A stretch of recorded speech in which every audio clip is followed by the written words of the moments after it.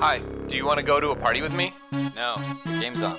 Oh, I almost forgot. I'll be right there. We like sports and we don't care who knows. From shooting hoops to the Super Bowl. We like sports and we don't care who knows. Football. Welcome back to the Next Level Nerd Sports Podcast. I am Frank Conti, and with me as always is my co-host Bronson Allman, and we're back for another week of sports talk. And we had a little bit of a fun experiment last week. A lot of you tuned in or are checking it out now that it's archived. We did a Facebook Live where we kind of skipped doing a normal podcast episode and got on Facebook, and Bronson and I kind of did a Manning cast kind of thing for the Steelers-Vikings game. So that was a ton of fun. We got some great feedback, a lot of questions in the comments, a lot of participation from you fans out there. We want to just say thank you to everybody that contributed to that. But no, Bronson, we're excited to have a kind of a regular podcast episode tonight where we go over a multitude of topics. You know, last week was just Steelers football, and tonight we want to tackle what's going on in the NFL for sure, and kind of look at the final stretch and the playoff run. And we're going to talk about the big Formula One championship race that Bronson talked about last episode. We'll do some hockey talk where we'll go take a skate around the league and talk about the Pens, and then we'll have our ever popular final thoughts segment where Bronson and I bring up something we're passionate about or we want to shed light on, or some breaking news that's going on in the sports world. So it's going to be another great episode. Might be our last of the year. We'll have to see how the schedules work out, but with Christmas and New Year's coming, we'll see if Bronson and I can get together for a short episode in the coming weeks. But if it is, we just want to wish everybody a happy holiday season and to everybody's families. And, you know, if you're sitting around the fire looking for something to do, dig into some of our archives and listen to some past episodes and hit that like and that share button for us. But Bronson, I'll bring you in the Collinsworth slide.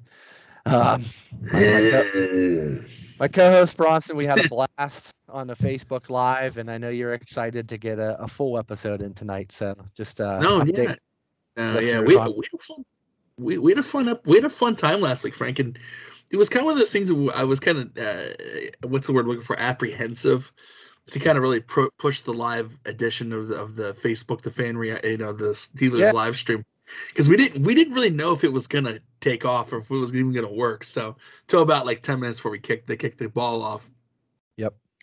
And it worked well, and everyone who participated, we thank them for doing so. If they popped in for a hot second and then left or whatever, and certainly the second part of that game, they didn't. The Steelers didn't do too well in at least the first half and some of that third quarter. So for people who did leave early, we certainly couldn't blame you considering the situation of the game. But for those who did, and there were people who did stay with us, and they got to see a funny ending. They got to see kind of us out of our shell a little bit. They got to see me, as John Travolta says in that, as he plays Santa Claus in that Capital One commercial, Samuel Jackson. I needed to drop some of the naughty words there that I said there. And we'll get into that here in a second of why I said that word. But no, it was fun. Thank everyone for participating. And we're going to do another one. We're definitely going to do another one. I know my friend Alan Reiner, I give him a shout out because he's always listening. He said maybe the Peach Bowl would be a good opportunity to do so, since he's a pick guy like we are. He's invited me actually somewhere to watch the game. Nice. And he goes, "Could you do it on location with us?" And I said, "No, I'd talk about it to you or something." But I'd have to see how my schedule looks for New Year's Day. But we could maybe try to do the Peach Bowl or something, or you never know. The Peach Bowl is actually, I think, Thursday the 30th. Oh, is it? I thought it was a Peach Bowl. Yeah. But if we can make it work, or if not, a Pens game would be fun to do. Yeah, we could do the everything is the limit. The sky's the limit. Since we know how to do it now, yeah. Yeah, now that Frank and I, we're not old boomers like we think we are apparently. So no, but no, just thank you everyone for tuning in, for staying with us, and all the feedback was nothing but great, Frank, and positive. Everyone seemed to really enjoy it. My brother got on, so that was cool for him. I think he doesn't really. He's not a podcast guy. It's not that he doesn't support the show or things like that, but he's a father of two with a third on the way, and he said Facebook Live, he keeps the computer on or something, or have it on his phone while he was watching TV. So he enjoyed it, and he watches the games anyway. So That's just what to we thought watch would the happen. Yeah, that's what we were hoping for. No, everyone came in. Another shout out to Merce Poindexter for coming on. A lot of questions, great insight by him. Yeah, a lot of good questions by Merce. Very smart guy in sports. Maybe a guy that maybe go down the line we can have on as a guest, because that guy, he's definitely on our level in terms of knowledge of football and mostly almost all things sports. Mm-hmm. But yeah, Frank, I'll throw it back over to you to get us kick it into gear. But one little question I did have to ask you. You did send me a text yesterday, making the rounds here, and the bird was I don't know what chunk of pie he actually has of the Penguins, but LeBron James wearing the Mario jersey coming off the trip there. So that got some big play here in Pittsburgh. King James wearing. Now, there's been controversy. Was it a Mario jersey or was it a number 6 with James on the back? Nobody got a look at the back. People are saying it's not a Mario because there wasn't a Captain C on it. So people are kind of unsure what it kind of was, but still cool. Maybe he's a John Marino fan. I don't know. Still pretty cool to see him do that. Of course, we thought something down the pike would happen like this, him being kind of part owner now. Pretty crazy. Yeah, part of that Fenway Sports Group, who now and it's not. I don't think it's really official yet. But the dots, the I's have been dotted, the T's have been crossed, and I think the NHL is. I think they have the approval is the last thing. But I mean, it's pretty much going to be Fenway Sports. It's going to be the owner. So no, but that was a cool thing. And with that, we have the horrible transition into football. I didn't transition that well, Frank, but we did recap last week the Steelers and Vikings, and that actually got the Week 14 off to the start. So what happened after we turned the record button off last Thursday? Frank's going to be here to give us the recap. Yeah, so Bronson, thanks. There's a lot of good games Sunday. NFL getting towards the final stretch. Playoff positioning is the teams are jockeying for division crowns, wild card spots, so many good matchups this week with some good storylines. You look at the Cowboys and the Washington football team. I've kind of been a guy. I know you've been a guy high on Washington, even though they're around 500. We kind of have a soft spot and root for them. All week, Mike McCarthy with a bold move, and you don't usually hear coaches do this, guaranteed a win. Dallas kind of reeling lately, kind of just like cruising in that NFC East. They know they're kind of a tier below the big boys of LA, Tampa, and Arizona.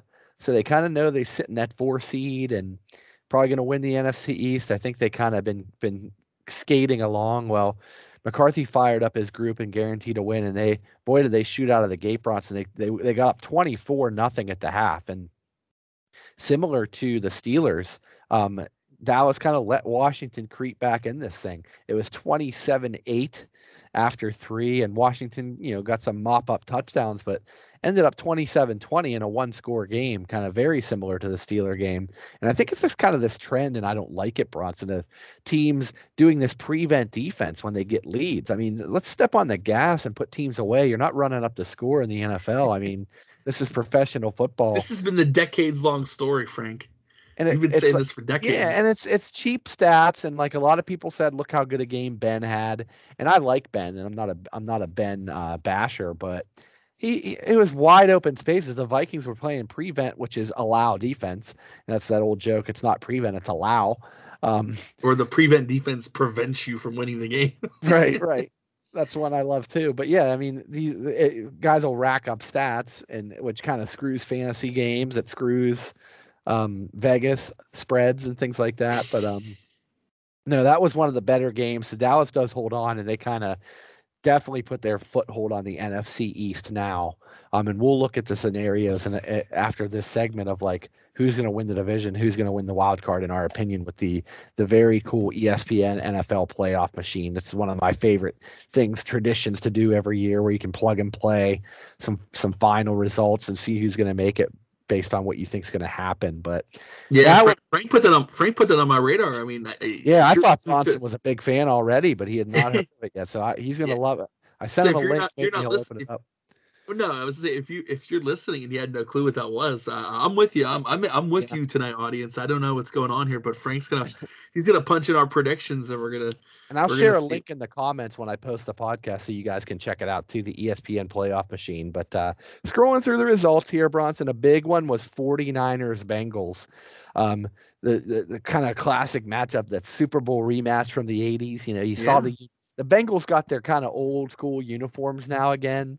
And so do the Niners. So this one, didn't bring back memories because Bronson and I were like not born yet or 3 years old, but brought back memories of seeing those highlights of those Bengals Niners Super Bowls. Sam Weish, Boomer Esiason, Montana to Taylor, Jerry Rice, two of the best Super Bowls ever. Collinsworth.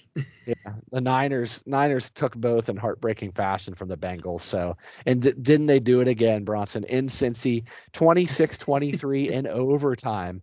And Steeler fans were rejoicing as they saw the Niners take this in OT because they Steelers, just let's face it, this Bengal loss or this Viking loss, Steelers need a ton of help the rest of the way. They got a little bit on Sunday. Right. So a lot of the results happen, with Vegas losing, the Ravens losing. So, but yeah, Buccaneers Bills, Bronson, was a Super Bowl preview, possibly a lot of Super Bowl picks before the year. But and this was a game Tampa dominated 24-3 at the half. And Buffalo crept back in, forced overtime, had a chance to win it, and there was a terrible non-pass interference call. Josh Allen threw it deep. Guy was totally just mugged. Nothing called. Turnover on downs. It goes to overtime. Buffalo would have probably had a game-winning field goal, but the ref swallowed the whistle and swallowed the flag, and it could have been a comeback of the year, an upset of the year candidate. But the Bucs get to OT, and Tom Brady. I don't know if you saw the highlights, but Tom Brady at 44 was doing it with his legs this game, Bronson, if you can believe it. He was scrambling all over the place, getting first downs, getting the sticks and sliding. He was smart. He was going down. One time he actually did lower the shoulder and kind of did a little helicopter, kind of almost like Elway, and everybody held their breath, but he got the extra yard and got the first down. And in overtime, it was a walk-off, like 60-yard touchdown to one of the lesser receivers. It wasn't Evans or Godwin. It was like the third string guy. And Miller guy? It was Scotty Miller? Might have been, yeah, or number 16. Hit him over the seam, like a skinny post, and the both safeties missed him, and he just took it to the house. So walk-off touchdown in OT. The Bucs get to 10-3, their best start. Jimmy Lipper. That's what Dan Patrick always says when it's like a no-name guy. He calls him Jimmy Lipper. Yeah. Well, it's funny. Not only to cut you off, Frank, but yeah, the Steelers played Thursday, and I was still depressed about the lack of the win. But Sunday, I decided to go, spend time with some people and do things and kind of just take football off, which I guess I kind of can't for doing this podcast. I got to be in the know. I was like, I'll watch highlights tonight, and then I literally realized when I was out having fun. Then I was like, I forgot all about the Tampa Bay Buffalo game. Like, I wanted to watch that. Yeah. And so I had to go back and watch highlights. And then the NFL Network is very good in bringing those back. So some of what you just mentioned, I did see that, but in highlights and like watching clips on YouTube. But I do admit that I dropped the ball on that. I was like, oh, that was the game I wanted to see. Another fun nugget from that game, Bronson. Brady was at another milestone. He was at 699 touchdown passes, and they actually had staff in the end zone to make sure the receiver didn't throw it into the crowd. So whenever again, I forget the receiver that caught it, but a bunch of staff converged on him right after he caught the ball. I did not see that. To avoid that, $60,000 Bitcoin, bribery stuff. They just like Secret Service them. They just surround them like tackle. It was so funny. So that one was good, Bronson. And just scrolling through another game that was really billed as, no pun intended, as I talk about the Bills. It was billed as like a game of the weekend. It was Vegas and Kansas City. And I don't know if you saw the controversy here was the Raiders kind of danced on the Chiefs logo before the game. And that's something you don't want to poke the bear. Like, come on, Raiders. And that's a Gruden thing I can see, but not this new coach. I think he's like a tough as nails, no nonsense guy. He couldn't have liked that, or they had to have organized that behind his back.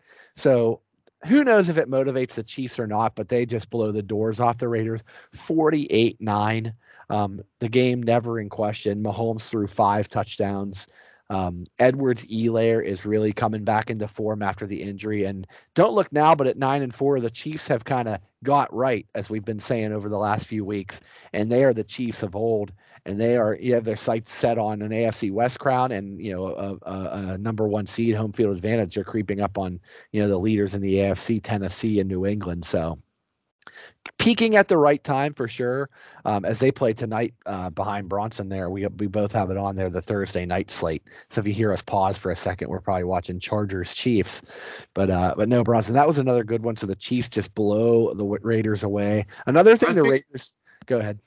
No, so I figured Kansas City, Kansas City had some very disappointing losses to start the year, and one of them was to the Raiders early in the year. So I knew, in the back of my mind, I figured that Vegas was getting their receipt back, and they slowly got into this. They slowly got into this game. Same thing with tonight. The Chargers went into Arrowhead and stole one earlier this year. So the Chiefs want revenge tonight. So that's why I picked Kansas City to win this game. It's hard to beat the Chiefs 2 times in a year.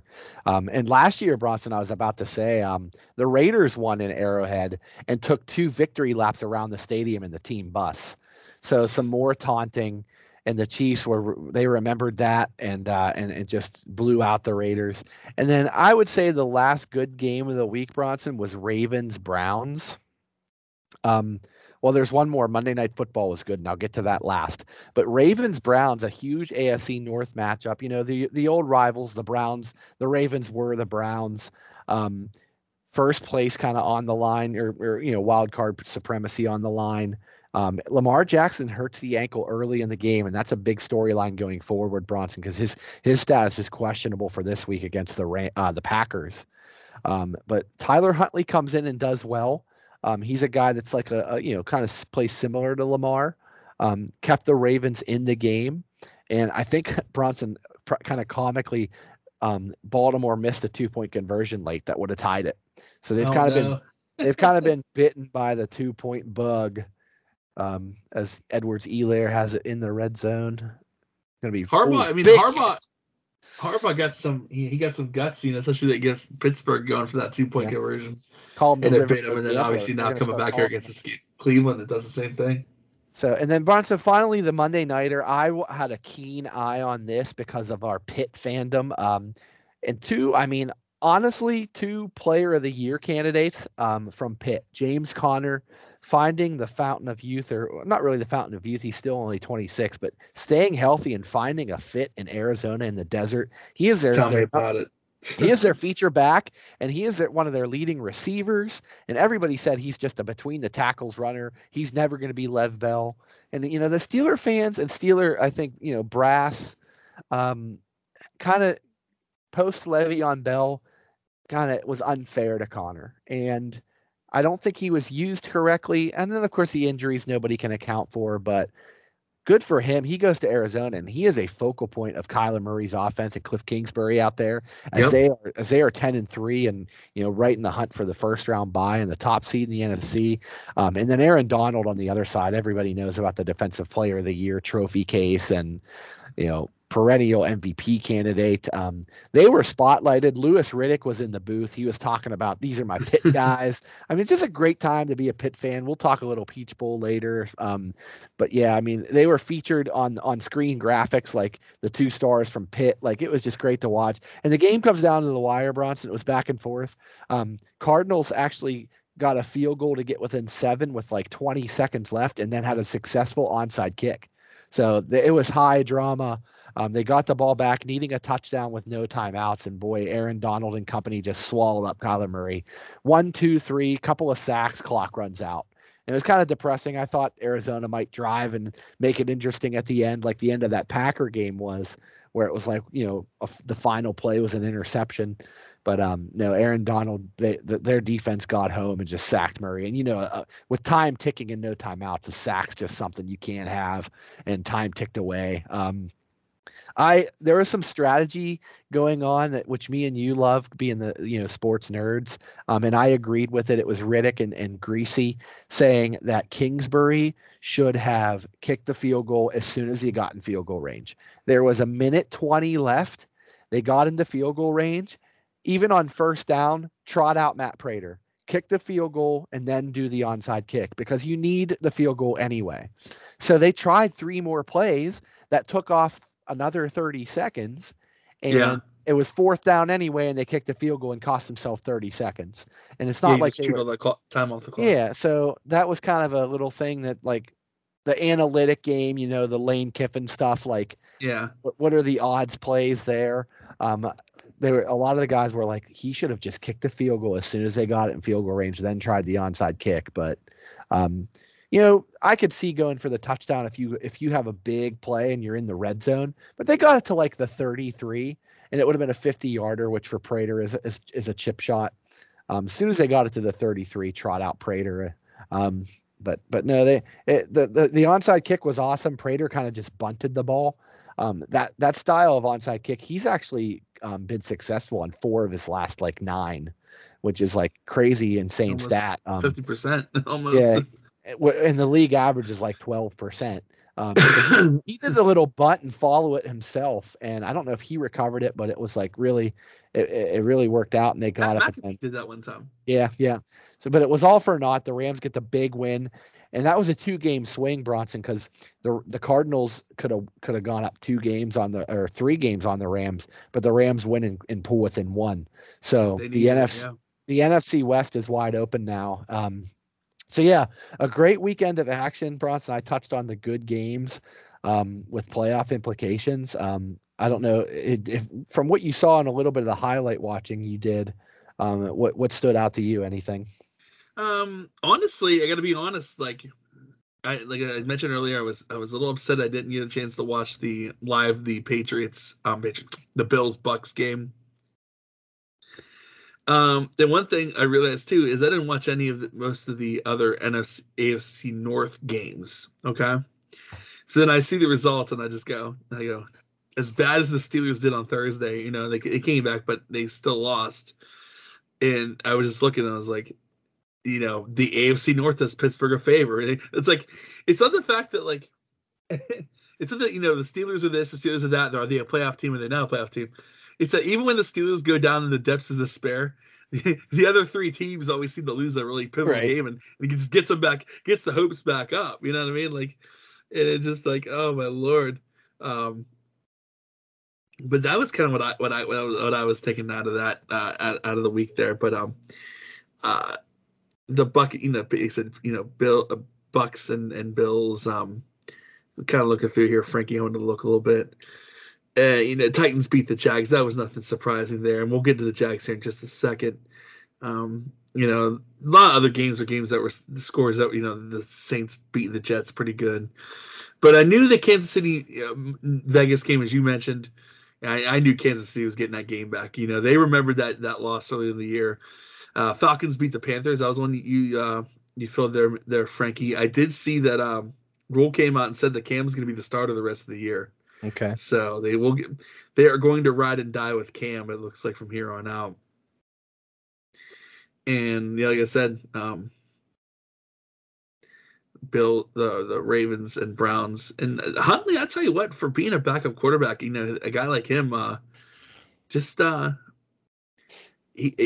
called in last second to kind of get it together, and he does, and that's crazy. And then, like, you think about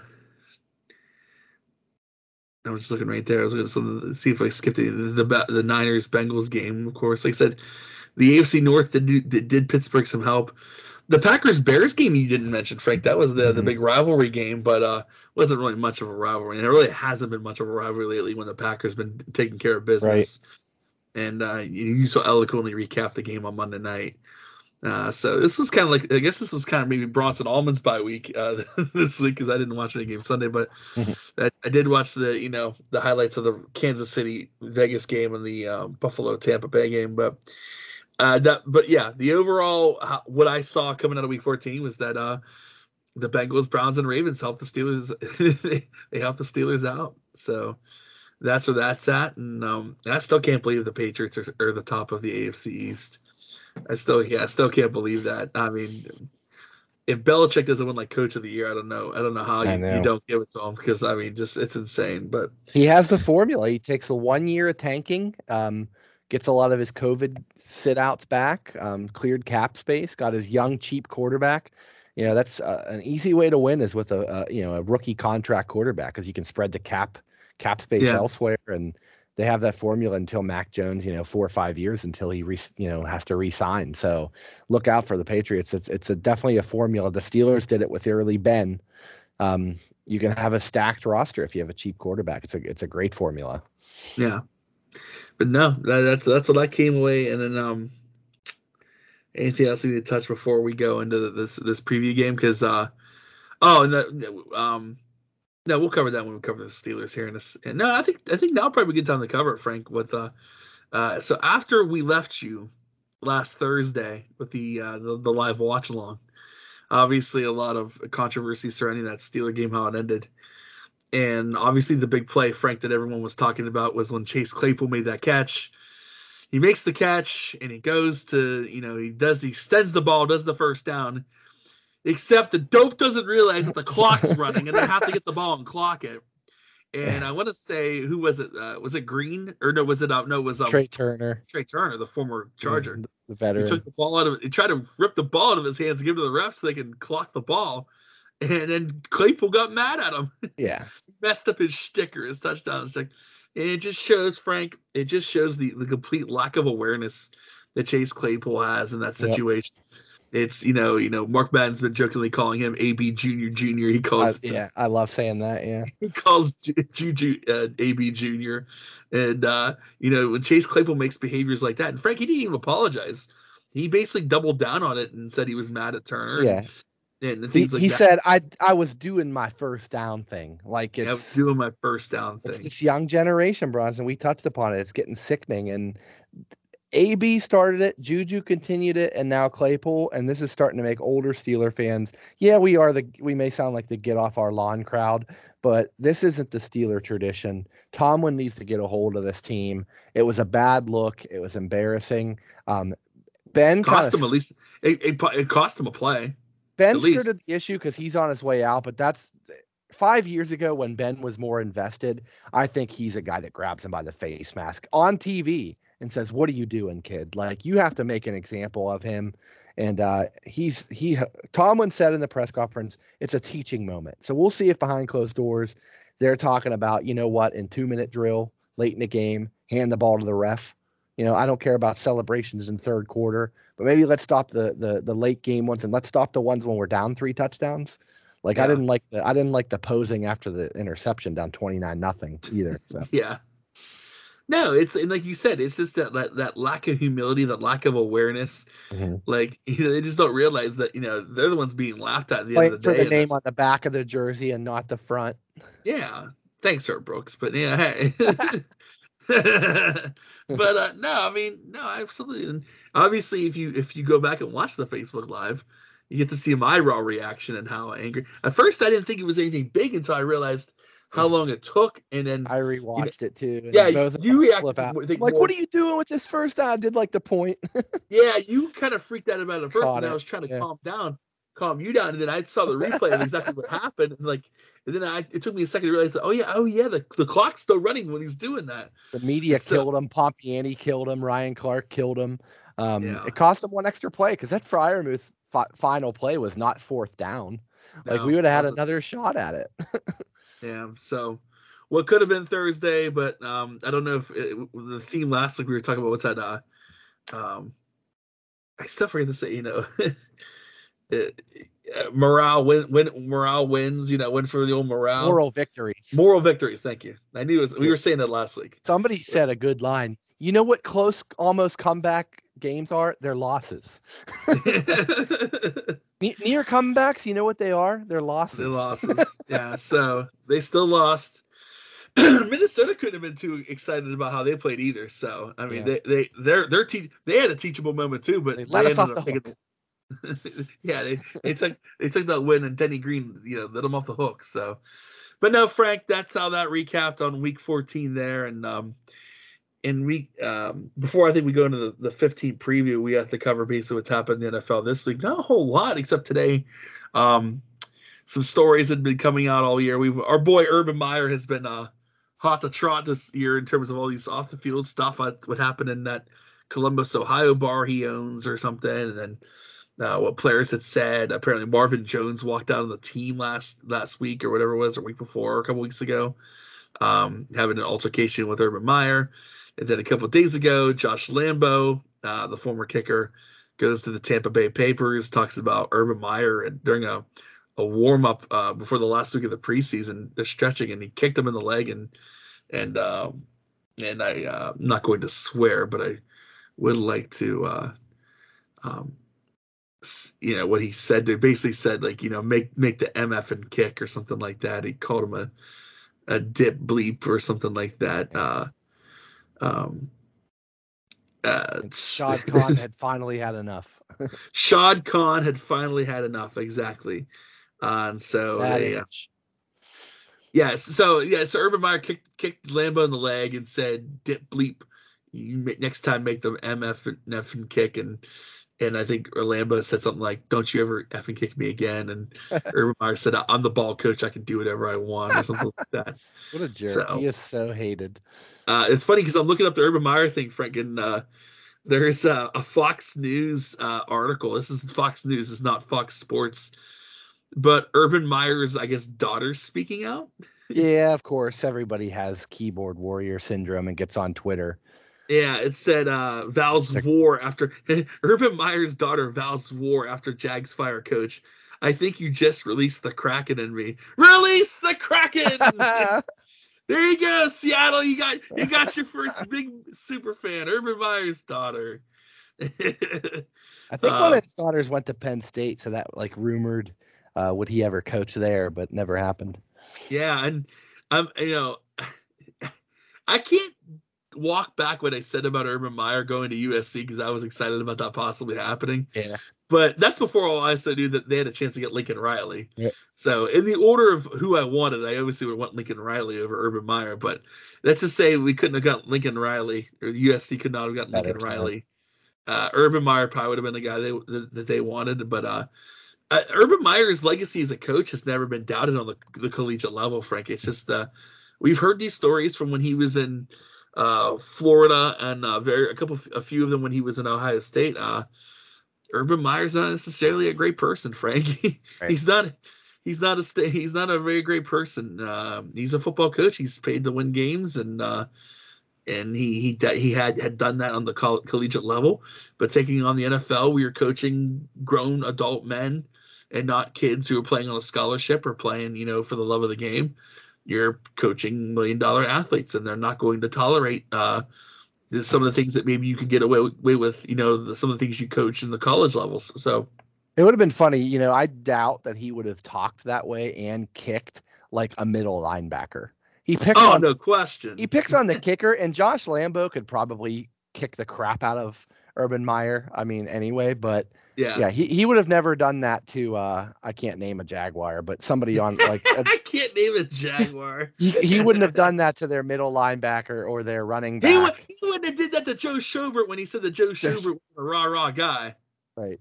So long time coming. I could see it happen. I thought it would happen in the off season. I thought it would be 1 year and done. Some guys just don't translate. We saw it not work for Nick Saban. No. It did work for Pete Carroll. He was one that kind of figured it out. The old ball coach. Steve Spurrier, real quick stint with the football team. It's just not. It wasn't Urban Meyer's thing. I don't know why he took the job. His ego got in the way. He thought he could turn around the terrible Jaguars, and it would be look at the savior. But 13 games in, just a total disaster. I thought he might get fired after the nightclub thing because remember he let his team fly back by themselves. And then he stayed in Columbus or where he's from. He does have a house there, so I get it. But to not go on the team flight, not get reprimanded after that. Then a married man be like grinding on a college girl, kind of a bad look. bad PR for the team. And then then allegedly he told, and I guess he told, like, I guess in a meeting he told all the assistant coaches that they sucked. God, like, yeah, look yourself in the mirror. Maybe you're the problem. I would have loved for one of his players to slug him, like just wipe that smirk that he always has on his face right off, and just nail him. But no, they get the ultimate revenge because they get him run out of town. I believe they're Darrell Bevel, the defensive coordinator, takes Yeah. over for the final 4 games, and there'll be a coaching search in the offseason. I'm sure Black Monday will have 5 or 6 openings around the NFL. At Jacksonville with Trevor Lawrence, and that young James Robinson there. I know one Jaguar. The running back, undrafted James Robinson, is a pretty good player. It might be an attractive job to somebody. I see them just going a quiet route, not the big splash, because they did with Urban Meyer, and bringing in like a coordinator from the Patriots or a coordinator from the Chiefs. Maybe this is Eric Bieniemy's chance finally. No. Hey, I can't believe you didn't mention who I thought you were going to mention for the Jags job. Yeah. See if he thinks about it. Josh McDaniels. No, guys, no. Frank's not even thinking about it. You ready? Yeah, go for it. Byron Leftwich. Wow, yeah, because he's ex-Jaguar. OC for Tampa. Very good hot take. Write that one down. Bronson Allman calling it right now. Leftwich to coach Byron the Leftwich. Jags. I like that. Played there. Yeah. Right. Maybe he has a chance. Maybe it's his turn to be a head coach. What he's done with Tom Brady in Tampa. And the NFL loves giving minority coaches a chance. So I definitely think he gets an interview. That's a good call by you. Yeah. But no, finally, just happy to see it. Not a big fan of Urban Meyer, as many people are not, outside of Columbus, Ohio, and Gainesville, Florida. Pretty much hated everywhere. It's his ego. It's his It's always been known too that he just doesn't care about his players. That's all I've heard in stories. He's just about how good you are to him on the team. There's a lot of great coaches who invest in the human person, the person. Like Nick Saban's always been a person who's looked out for his players, from what I hear. He looked out for the young man, and Urban. I'm sure there are stories where Urban has looked out for, and I'm sure those people were 5-star recruits and stuff. I'm sure he's not looking out for the third string wide receiver. Right. But I'm sure Nick Saban is selfish to a point sometimes too. But you're not hearing these stories from Saban. Oh, another nugget on that, just to touch on that point. Somebody said he was asked at a press conference if a certain player would get more snaps this week. And he said to the reporter, well, we got him, 5 or 6. We got him a handful of snaps last week, and he progressed, and he's looking good out there. And I think he'll see the field more. They went back and checked. The guy didn't play a down. So like he's just like out of touch, unaware, like making things up. And that was his final press conference, so we won't see it again. But he'll land on his feet, Bronson. He'll get a. Where's he going, Frank? Where does Urban Meyer go? Well, I mean, the obvious choice. I don't know. He's so tainted. I don't know if he can get back into coaching soon. But the odds are the. I don't think he ever goes back into the NFL again. Right. No. But I bet you there's a college that would take a chance out. Well, you were saying off air. I was saying like a second chance, like a small school, and then try to do good there and see if a big school. I say Division I. I think there's a Division I coach who would maybe if it's like it's funny. I don't have any insight there, and this is an example school. I'm not saying that you would go there. Yeah. Maybe since he's an Ohio guy, then you have your Ohio State, your Ohio State schools in the state of Ohio. Yeah, maybe your YSU's or your Bowling Greens, right? Bowling Green's in Ohio. I believe he has Bowling Green was his very start, so that would be like a nice Dayton. Bowling Green would be tying a bow on it because that's where he got his start before Utah. Even before Alex Smith in Utah, he was coach at Bowling Green. Kent State, Akron. Dayton. What about if Luke Fickell leaves Cincinnati? The Cincinnati. Wow, I didn't think about that. Yeah, and Fickell was the guy that replaced him on Ohio State. Right, so that would be kind of a paradoxical thing there, kind of an inception. But my guess, Bronson, to answer your question, is the TV booth. I believe, and he was on the big noon staff with Brady Quinn, Leonard. He's done work for Fox. ESPN will probably reach out. Big Ten Network. They're all affiliated. So, and he was a Big Ten. They'll probably let this marinate too before they do that. They'll probably he'll probably sit out a year. Even by next fall. Next college football season, it might be off people's minds, and he'll slide right in as an analyst. But no, I'm kind of happy he's out of the game. I didn't want his stench on the NFL, He never belonged. Nope. So I kind of smiled. That broke at midnight. They kind of tried to slip it in, but I was still awake and it popped up on my phone, and I gave a wry smile at that one just because I had been waiting for that to come for sure. So what else, Bronson, around the NFL? What else you got? I know COVID's been hitting the league, 75 new cases. The Browns really hit hard. Stefanski, Baker Mayfield, Case Keenum. Case Keenum now I saw today. Yeah. They may have to go to their third string. Oh my Lord. They have time to do a negative test, but their game is Saturday against the Raiders. So yeah, it's one of those Saturday games. That Colts Patriots game Saturday too.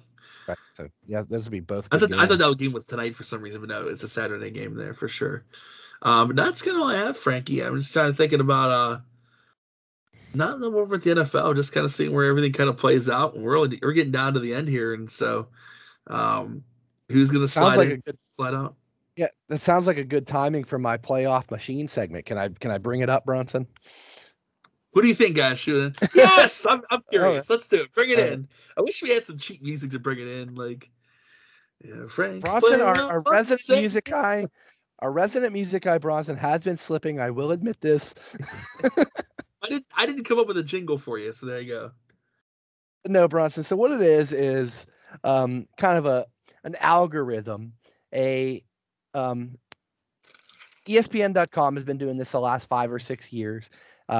Soon as like week 13 hits, and it's basically a simulation that no matter what game you pick result-wise, it will plug in the standing and instantly in front of your eyes in real time update the playoff seeding. So you can kind of go win-loss, like Francesca, who's going to win, who's going to lose, and then at the end of the day kind of see where it leaves the playoff standing. So I thought it would be fun and we'll try to do this quickly. We won't talk about each game, but there's 8 games each week now because there's 16 games each week because the bye weeks are over from here on out. And so there'll be 16 games. Me and Bronson will try to come to a consensus on who we think will win that game. I'll plug that result in, and we'll let the simulator spit out who's going to be leading the divisions and leading the wild card. So I thought this would be. So Bronson, I'll call out the game for you, and we'll kind of try to agree. And if we can't agree, maybe we'll play rock paper scissors for it on the screen. But so right now, week 15, Chargers Chiefs. It's already 10-0, so we kind of have a head start on this. Would you agree with me that you think the Chiefs are going to win tonight? I'm going to say, and if we do a sound effect when we plug it in, can I just use this sound effect? I like it. Since Mark Madden's been using lock it in. That's me locking it in. Yes, I think because Kansas City lost them early in the year, they're going to be LA. Okay, the Saturday slate: Raiders at Browns. I am saying because of COVID, the Raiders win this game. I agree. Okay. Patriots at Colts. Colts are a 1.5-point favorite against the 7 wins in a row Patriots. Do they snap the streak? I say the Colts do win. I say the Colts win because they need that game more. Okay. Panthers at Bills. I think we can agree the Bills will win at home. Carolina, not much to play for. Can I assume that one? Okay. Yes, thumbs up. Yes. Jets at Dolphins. Me and you have chronicled how the Dolphins are creeping into the playoff hunt after a 2-7 start. I think they beat the Jets in South Beach. Yes. Lock that one in. Washington football team at the Eagles. This one is tough. Both teams are alive in the playoff hunt for a wild card. It's in Philly.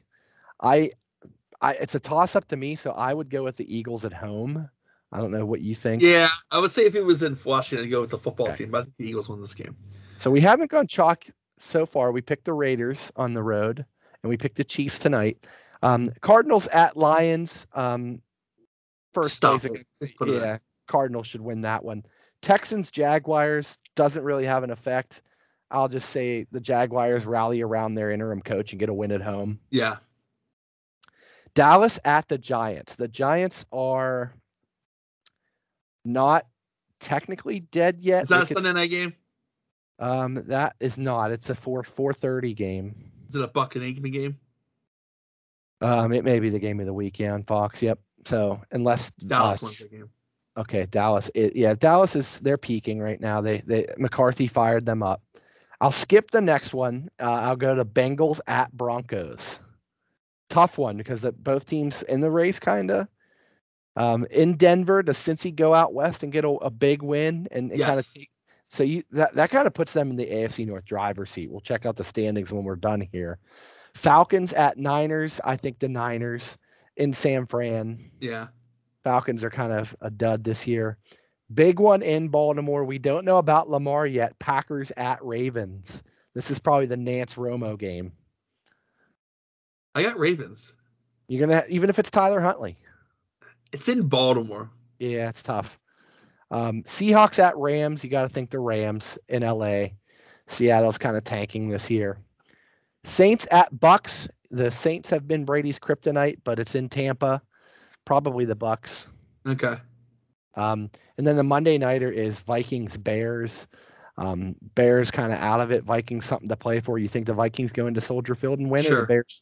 Okay. So I left one game. You may recognize who we did. Yeah, I know what you left on. Titans at Steelers. Do we go with our heads or our hearts? Now our preseason prediction, you had them winning this game. I had them losing. And the best part about this preview, Frank. Well, I guess the game still has to be played on Sunday, but maybe we won't have to preview this game like 3 times like we did last year doing it always being moved because of COVID. That. We did it like 3 times, I think. So here's hoping they'll actually play it this week, and we don't have to come back in 2 weeks and preview it again. Here's what I'll say, Bronson. I think the Steelers are garbage, and the Titans will probably win. This is at Heinz, right? This is at Heinz. Right? Yeah, I will say let's put the Steelers in as a win. Lock it in, Bronson. Lock it in. Get the sound effect up. I'm locking in the Steelers. Just for sake of argument, to make it fun the rest of the way, to see if we can sneak into the playoffs. So if those results hold, Kansas City gets the bye, Tampa Bay gets the bye, Chargers, Patriots, Bengals, Titans, Colts, Ravens round out the AFC. Who's in? And in the NFC, who's in? Vikings, Cardinals, Niners, Cowboys, Rams, and Packers, all looking up at the bye week Tampa. So I'll be quick. Let's go to week 16. So this will be your games around my birthday. Around your birthday. This is the Steelers going, and I know I guess I'm burying it because you probably want to leave that for last, but this is the Steelers going to Kansas City. Yeah, I'll save it for last. I think we both know we'll pick, but yeah. The 1:00 slate starts out with a tough one to pick. Niners at Titans. Titans have looked good at home. Niners are outside looking in. No, they're in. They would be in at 8-6. So this one's tough, Bronson. A lot to play for. No Derrick Henry. I just got to go with, I guess, as Titans at home if I can't think of anything. Yeah, I always do that. If it's always a toss-up, I just take the home team. Exactly. Another good one, Browns at Packers. Assuming the Browns are healthy, still tough to win in Lambeau. Yeah, I have Green Bay. Boy, week 16 is going to be great. Colts at Cardinals. Oh, wow. That's one of those games where I feel like the Cardinals could sneak up and win it. Yeah, and the Cardinals have been bad at home. The Cardinals have been, for some reason, they are like 3-4 at home this year. So do you want to go Colts just to mix it up? Or do you think they get it right at home? Who are they playing? The Colts. Colts at Cardinals. I thought you said it was Broncos at Cardinals. No, Colts at Cardinals with a lot to play for. Yeah, I think this is a game that the Indy needs more than Arizona does too. So okay, I'll lock in the Colts there for a little, so we don't go all chalk. Keep the listeners interested. Lions, Falcons, don't care. I'll throw in Falcons. Bucks at Panthers. It's probably going to be the Bucks. Come on, yeah. Another marquee matchup. Ravens at Bengals. Week 16. Week 16 is going to be. Didn't the Bengals bounce them earlier this year? The Bengals boat raced them in Baltimore, so maybe I think Baltimore gets this one back. Revenge game. They get this one back. Looks like the Chargers are scored touchdown, so they get back into this one. Justin Herbert ran it in. All right, where did I leave off? Chargers. These Chargers will go into Houston. That should be a win for the Chargers. Yeah. Bronson's watching the highlights. I'll just keep going. I'm listening. Though. Rams at Vikings. Do you think the Rams even in mini? Yeah. Okay. Oh man, and week 16 might be the week of the year, Bronson. Bills at Patriots. Oh wow. Talk about these marquee matchups in week 16. I got Buffalo winning that game. So kind of because it's hard to sweep a team. Okay. Jaguars at Jets in the toilet bowl. Can I pick? You can pick a tie. I'll say the Jets. You pick it. I'll take whatever you pick. The Jets will win at home. Giants and the Eagles, the rivalry matchup in Philly. I don't know. Philly. Bears at Seahawks in Seattle. 12th man. Seattle wins. Broncos at Raiders.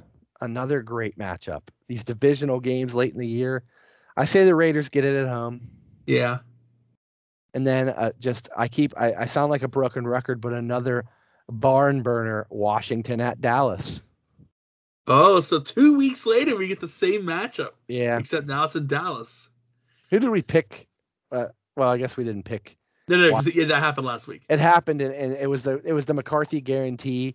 And then they come back 2 weeks later. Now they come back 2 weeks later. Like we've been saying, it's hard to sweep a team. And I remember Washington went into Dallas last year and spanked them, I think on Thanksgiving. So I think Dallas wins. I think they remember that Thanksgiving embarrassment. Yes, I'm with you. And then the final game of the week is kind of one that, it means something. It's Miami at New Orleans. It's Monday Night Football. It's in the Superdome in New Orleans. Miami, something to play for. The Saints the Saints are alive. I say the Saints since they do have slight hopes. Knock off the Dolphins and kind of end that win streak at 5 games. All right. So what did that change, Bronson? Kansas City and Tampa would still be the first round bye 1 seeds. Chargers, Titans, Patriots, Ravens, Colts, Bills. So I don't believe any of those changed in the AFC. The Eagles and the Cowboys would be the first round matchup. So I think that changed with a Philly win. I think they bumped out the 7 seed. Niners, Packers, Rams, Cardinals. So a little bit of movement there. Let's see what week 17 has. Probably another good slate of matchups. Late in the year, the NFL knows what they're doing with the scheduling. Oh, I skipped it. Steelers, Chiefs. Kansas City. No way the Steelers are stopping Mahomes. It could get ugly. It's an Arrowhead. In Arrowhead. The Steelers would fall to 7-1 after maybe beating the Titans and getting us excited again. So 2 weeks to go, Bronson. Falcons at Bills. We'd all think the Bills would take that. I'm just gonna take whoever you want to take in these games. So you don't have to keep. I'm just getting tired of this. Giants. Keep going. It's just fun to see what happens at the end. Yeah. Giants at Bears. I will think the Giants with something to play for. Kind of steal one in Chicago. Chiefs at Bengals will be big. I think the Chiefs stay hot and beat the Bengals, which might make it interesting for the Steelers. Raiders at Colts. Give me the Colts at home. Jaguars at Patriots. Easy. Panthers at Saints. Probably Saints. Bucks at Jets. Brady at the Jets. He's kind of. Is that a trap game? Could that very well be a trap? It could be. They love playing against Brady. His son's initials are J. I think didn't he name his son Jet? I can't remember. I think he has a son named Jet, but we'll pick Brady in Tampa. Dolphins at Titans will be a good matchup with playoff implications. Give me the Titans at home though. Eagles at Redskins. Oh, I said it. Eagles at football team. Put a dollar in the swear jar. Give me Washington at home. The rebound after losing at Dallas. Big one in LA. Broncos, Chargers. I like the Chargers at home. Niners will beat the Texans. Oh, a good one. An old NFC East matchup of yesteryear. Cardinals, Cowboys. I was gonna say. I bet you just say Cardinals, Cowboys. Yeah. It's an old NFC East. Where's matchup. It at? It's in Dallas. Cardinals have been good on the road, so I'm taking them. Yeah. Because we picked them to lose to the Colts, so they'll rebound. Yeah. They need a get back game, a get right game. That'd be their get right game. And then talk about another tough one to pick. We had Packers and Ravens. Now we have Rams at Ravens. Oh wow! It's Rams and Ravens. Rams and Ravens. It's the extra game. Are they going to Baltimore? Yes. Oh wow. Yeah, big one. I don't know, man. I feel like if Lamar is healthy, that's a very winnable game. Yeah. I'll Lions, let you pick it. Seahawks. Yeah, I picked Baltimore. Lions, Seahawks will beat Detroit. Vikings at Packers. That one came down to the wire in Mini. I think they win. Packers, because Mini won the first game. Yeah, and the Packers will win in Lambeau. And then Monday Night Football, Browns, Steelers. Okay. Before you say this, Big Ben's last game. People were saying this. A big shout out to my very best friend and who did the live game with us, Mr. Brandon Halowich. I will be with him in live attendance on Monday night to watch that Bronson game. got tickets. All right. No, I didn't get the tickets. Brandon got the tickets. You have tickets in general. But I want a live update. You need to record something on your phone so we can post maybe it. Maybe I'll get Brandon on and we'll get something cooking there. But he came up clutch and said yes. As long as I maintain a heartbeat and a pulse on the 3rd of January, I will be at Heinz Field on Monday night to watch this game. You think you witness a Steeler win over the Browns and Ben's? I'm gonna say yes. Game. Okay. A sweep against Cleveland. That's tough now with how good that team is, but I think with a Monday night game, the eyes and the ears of the world on Pittsburgh, I think they and it's a home game. I think they get it done. So plugging all those in, Bronson, not much drama. This segment isn't going as fun as I thought because plugging those results in, nothing changed. Chiefs. Stay with us, guys. We only have one more week. Just don't turn it off now. Chiefs, Chargers, Titans. And Frank, if you're really boring them out, they can just skip to the next segment. We're going to next level nerd. We're going deep nerd here. Listen, I'm not bashing you because you know I love you and I love you. You're one of my best friends. I love you. But every time after we record these things, Frank kind of scolds me on how long it gets. He can't scold me after tonight. I'm going pretty quick here. I got the time. This started at 40 minutes. We're 15 minutes in. I'm on week 18. Falcons will beat the Saints at home. Okay. Buffalo beats the Jets. Browns beat the Ravens after losing to the Steelers. Yes. Is that in Cleveland? Yes. Then definitely the Browns, yes. Green Bay beats Detroit. Yeah. Titans beat Texans. Wait, time out before we start going to these games. Will they have something to play for? Have to factor in, will these guys have something to play for? So Green Bay, Detroit, will they have something to play for? From what I've plugged in, Green Bay will be trying to fend off Arizona for the 2 seed. Okay. Which would avoid Tampa in the second round. So we have to factor in how the records are if they have something to play for, because backups might play. This is why fantasy leagues end earlier than this, because that screwed a lot of people in the past. Frank, I got roasted last week because I'm the commissioner of our league, and our first round started last week, and then Jonathan Taylor had the Colts in the bye last week, and it was the first round. So the one guy in our league didn't have Taylor. Pretty late bye weeks in the NFL kind of stinks. Yeah. So he kind of got screwed by not being able to start a starting running back. But continue. I'm sorry. I just want to make sure we knew the caveat before we rolled with those. Bronson, you might want to queue up the breaking news sound. Oh no, this is. Hold on, I got it. Give me it to me. Hold on. Breaking news. Kenny Pickett will not play in the Peach Bowl. Oh wow! And I think I mentioned it when we talked on the live stream that I was completely okay with that if he didn't play. Yeah, me too. A lot of money on the line if he blows out his knee in the Peach Bowl on an AstroTurf field in a game that honestly Pitt's season has already been a success. Winning the Peach Bowl I don't think gets them any more money, or it would tie a nice bow onto the season, but the kid can't. I mean, if he blows out his knee, he foregoes like tens of millions of dollars. If he has a bad game and throws 4 picks, he possibly slides 10 spots in the draft, which is tens of millions of dollars. So they were saying too that where he's going to make his bones is at the Combine and at the Senior Bowl, and this game isn't going to do anything. It isn't going to make it. It's not going to increase the stock at all. It's a game that really at this point really means not much, if anything at all. No, and Pitt fans, I'm ashamed at you. I'm looking at the comments, and I've been following. Bronson and I are both members of that Pitt Facebook group, and all you see in the comments the weeks leading up to tonight, and now in the post tonight, is people bashing him and saying why isn't he playing? He owes this university. They made him. He wouldn't be here. Like the kids, think He about doesn't owe them anything. He didn't have to come back. He didn't have to come back. He's set to make tens of millions of dollars, and you could literally blow your knee out on the first play. Some people said play a half. It could happen on the first play of the game. Like now, I don't know why he's playing in the Senior Bowl either, because there's no pass rush. He can take it easy. John Clayton was saying on the B team on the 93.7 that's where because they get to be with offensive coordinators and NFL offensive coordinators and head coaches. A lot of exposure, yeah. Yeah, that's where he makes the money in the combine and stuff. But no, Frank, I agree. I mean, anyone who's in an outrage about this, they just need to, people telling us to get off the lawn, our old line about the Chase Claypool thing. They need to get off their damn lawn. And yeah, I agree 100%. What it does is Nick Patty will get the start. Maybe we'll get to see a couple different guys: Davis Bevel, Joey Yellen.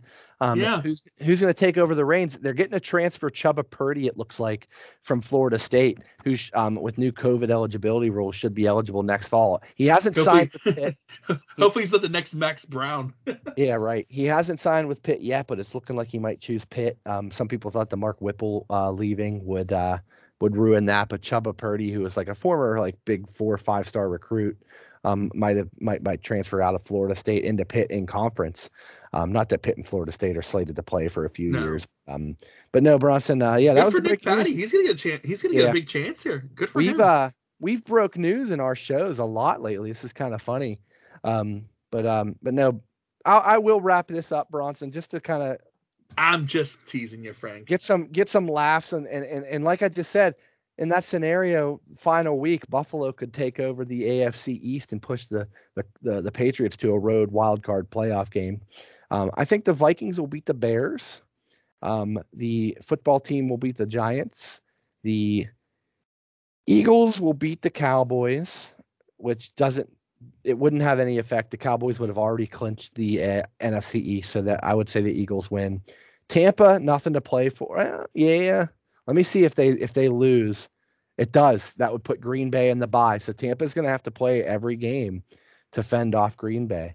It swapped it out if they lost. Cardinals, do they have anything to play for? They don't. So I will say they'll lose to Seattle and keep the 3 seed. Well, keep in mind that the Cardinals had beat Seattle this year already. Pew pew. Colt McCoy did that for you. Chiefs.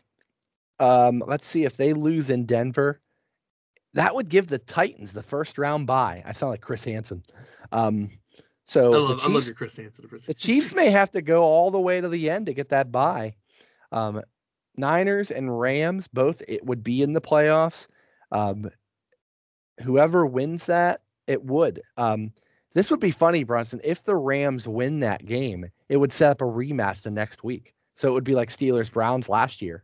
They would they would play the final game. So what you're saying is it's going to be a really exciting next couple weeks here. Chargers, Raiders. Let's throw in the Raiders. That would just flip-flop the Chargers and Patriots seeding.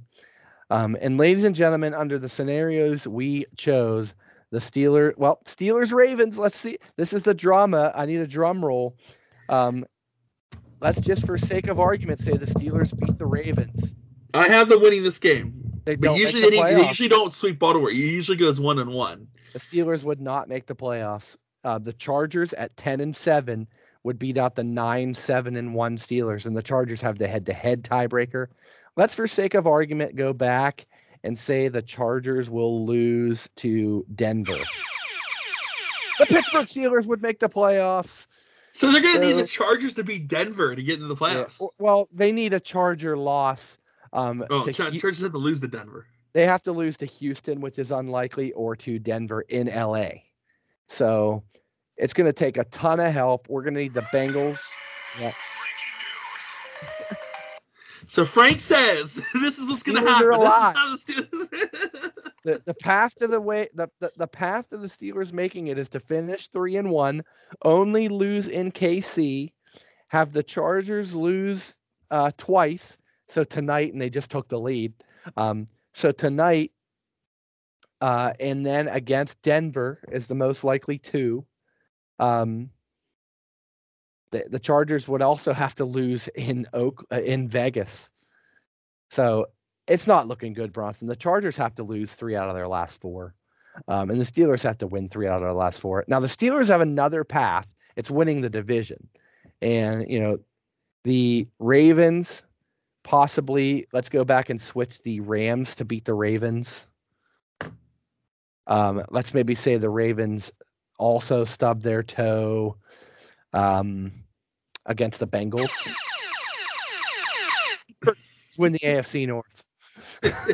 So a couple Raven losses to the Packers and the Bengals puts the Bengals in a wild card and the Steelers in the North driver's seat. So I'm telling you, folks, I've never seen Dumb and Dumber, which people find amazing, but I'm telling you there's a chance. Hold on, wait a minute. So you're saying there's a chance? So this is a segment that totally tanked that I thought would be a hit. Maybe some of you viewers liked it, and maybe some of you out there are fans of the NFL playoff machine. I have fun with it. I'm always poking around at it, trying to figure out scenarios for the Steelers to make it. I found a couple. I found a wild card scenario. I found an AFC North scenario. Let me know what you think if you play around with it. I hate this. So, Frank, I want to thank you for that segment there. And let's give Frank his theme music segment. So thank you, Frank, for that segment. This has been the NFL playoff machine disaster segment. No, it was good. I actually like that. Now, like, if I was on the internet pushing that through, I would be excited. But I don't know if it necessarily makes for great podcasting. But that's funny. But no, it does leave a little bit of a blueprint. Like, kind of like the Chargers have to kind of lose out. Like, the Chargers are going to be the thing. Because Kansas City's probably they're going to make their bones. They're probably going to win the West. So it's going to come down to that. And so, I mean, no, it worked out. But, we just did, a 20, 30-minute segment of this. And then, of course, Pittsburgh will probably end up losing to Tennessee and just completely lose to Kansas City. Just completely bomb everything anyway. So, no, Frank, no, it was a great segment. And that's a cool thing. Like I said, I didn't even know that the playoff predictor or the playoff thing even existed. So, when we stop recording, I'm probably going to go on there and probably punch some things in too. That's really cool that they do that. But no, thank you, Frank. Where we see her in this train next? Are we going to? Is this a good transition to go into some Formula One, Bronson? I need a break. So yeah, I think I'm going to pick up the. I think since I'm like the music guy, eventually, Frank, if we get some sponsorship on board, I was trying to talk to someone who was affiliated with the T-Box in Elwood. I was trying to talk to some of the brain trust behind there to see if they could get on board. I said, hey, maybe we'll come down and do a show here or something. Yeah. So I'm trying to get us out there. I'm trying to get us the sponsorship. I love it. I keep saying Vanessa Bott would do it. Vanese Sporting Goods. Sorry, Vanessa. I was talking to her significant other, actually, if I'm going to expose who I was talking to. So Eric's a good dude. I talk to him all the time. So, but no, we transitioned, and I'm going to use the old NBC Sports F1 theme since they don't use F1 anymore. So if you were listening to so if you were watching the live Facebook Steeler Watch last week, I spent about like 5 minutes on my soapbox preaching to everyone. I said, hey, there's no Steeler football on Sunday. There's NFL football, but if you happen to get up early on a Sunday morning, which is very rare because usually people are out, getting turn up or lit or whatever the kids say these days, turn it to ESPN because they were going to have the F1 finale. It was on around 8 a.m., Frank. It was on 8 a.m. live. And the finale was at the Yas Marina circuit in Abu Dhabi at the United Arab Emirates, and that was where the F1 season was concluded. I'm going to try to see if I can get you bringing some stats here. So points going into the finale. There was a tie between Lewis Hamilton and Max Verstappen. Frank, Lewis Hamilton is, I believe, was he the 7-time champion? He's been a juggernaut these past few years with Team Mercedes. and he's been the guy. The only person who had really given him any kind of a points. Yeah, the finale was tied. Frank, they each had 369.5 points. They were tied going into the finale. Lewis Hamilton races for Team Ferrari. It's the factory not Ferrari. Yeah, the Mercedes team, the factory Mercedes teams. Cody Dalton are going to kill me for saying that. I'm trying to think about 7 things at once here. So Lewis Hamilton's been with Mercedes since the beginning of the 20-teens. He started with McLaren, the legendary McLaren team, as a young driver. He had some very legendary teammates: Jenson Button, Fernando Alonso, a lot of F1 legends there. Made his way over to the Mercedes team, teamed up with German Nico Rosberg. Nico Rosberg's dad had some F1 pass as well. But did you say Nico Rocco? Huh? Nico? Did you say Nico Rocco? Yeah, Rosberg. I'm kidding. Shout out to Nico Rocco. But no, Lewis really, since he's been over at Mercedes, the only really guy that had been giving him a fight is his teammate Nico Rosberg. In a very thrilling conclusion, I believe it was in 2016, Lewis Hamilton lost the title to Nico Rosberg, and Rosberg instantly retired after that. He had the James Hunt thing, just wanted to win the title one time, and to say he was a Formula One world champion. He'll always have that title for the rest of his life. So that led to, basically Lewis needing a new teammate. They brought in Valtteri Bottas, but he's not the driver Nico Rosberg was. So Lewis had to find his competition elsewhere. Ferrari gave him a push when Sebastian Vettel, Frank, the 4-time champion, during the early 2000 heydays of Red Bull, joined Ferrari and gave Hamilton a battle, but Hamilton found a way to come out on top every time. And so the teams kind of refigured themselves as well. And a young kid, Frank, from a young kid named Max Verstappen, the young Dutchman. His dad, Jos Verstappen, raced in the early 2000s in Formula One. So again, another lineage of F1 drivers. He was on the Red Bull team, and him and Lewis Hamilton had probably one of the better title battles that I've seen in the history of watching Formula One this year. And they said they're tied. They had that tie going into the final. And so basically, Frank, with the points tied going into the final race, whoever wins the race, basically, or whoever has the better points finish wins the championship. Lewis Hamilton dominated the entire practice, but it was actually Max Verstappen who got the pole there. And I know talking about this on a podcast doesn't do it justice. Go Google the YASMARINA. Google the Yas Marina circuit, Frank, in Abu Dhabi, and just look at that thing at night. It's so beautiful. It has a great night skyline there with the LED lights and the laser lights, and it's such a beautiful place to end the season. And but Max Verstappen ended up getting the pole. Frank, they run different tire compounds. He ran the super softs. They wear out faster, but they have better grip. And you have to run the start of the race with the tire that you qualified with. So Verstappen had the pole, but Lewis Hamilton proved he was the faster car over the weekend. And plus, Verstappen was on a tire. The degradation level was a lot quicker. So it would depend on the standing start. And Lewis Hamilton took off, and Frankie dominated pretty much the whole entire race. And then here's where the controversy comes. Lewis Hamilton dominates pretty much the entire race. It looked like Lewis Hamilton's going to be an 8-time champion, set the record, most championships. The debate's always been whether he's been the best F1 racer of all time or Michael Schumacher, the legendary driver who raced for Ferrari most of his career. Ended it a little bit with Mercedes there, his countryman car brand there. But Lewis dominates the entire race till the end. And another controversy, as Lewis Hamilton was pulling away from Max Verstappen, he was approaching a lap car, and that lap car was Sergio Perez, the teammate, Max Verstappen's teammate on the Red Bull, the Honda team. And he basically just held Lewis Hamilton up and took all the momentum that Lewis had built, pushing Max Verstappen away. He basically was just being a thorn in his side and not letting him get by, and it allowed Max Verstappen to kind of narrow the gap there. But then Nicholas Latifi, the driver of the Williams Mercedes car, wrecked, and it caused them to have to get a full course safety car. They had to rack the field up. So when they racked the field up, Frank, there actually was like 5 or so lap cars in between Verstappen or Hamilton P1 and Verstappen P2. And so Red Bull's Red Bull's technical the race engineer, the guy in charge there, Christian Horner, he appealed to F1 to make the left cars get out of the way so that they can have a side-by-side restart against Lewis. And there's no rule book, Frank, that allows this to happen. And Michael Massey's been the target of controversy the last couple of weeks, whereas some races had ended under controversy. He's been kind of known for being soft, Frank, kind of crumbling under the pressure of being the race director of Formula One. And it seemed to kind of worked here because he pulls the move. He has the lap cars move out of the way to the back of the field, allows Hamilton and Verstappen to go side by side on a restart. Verstappen with the fresher tires, but Verstappen takes off. It was like a one-lap shootout. Verstappen takes off, and then he holds off Hamilton to win his first ever world championship.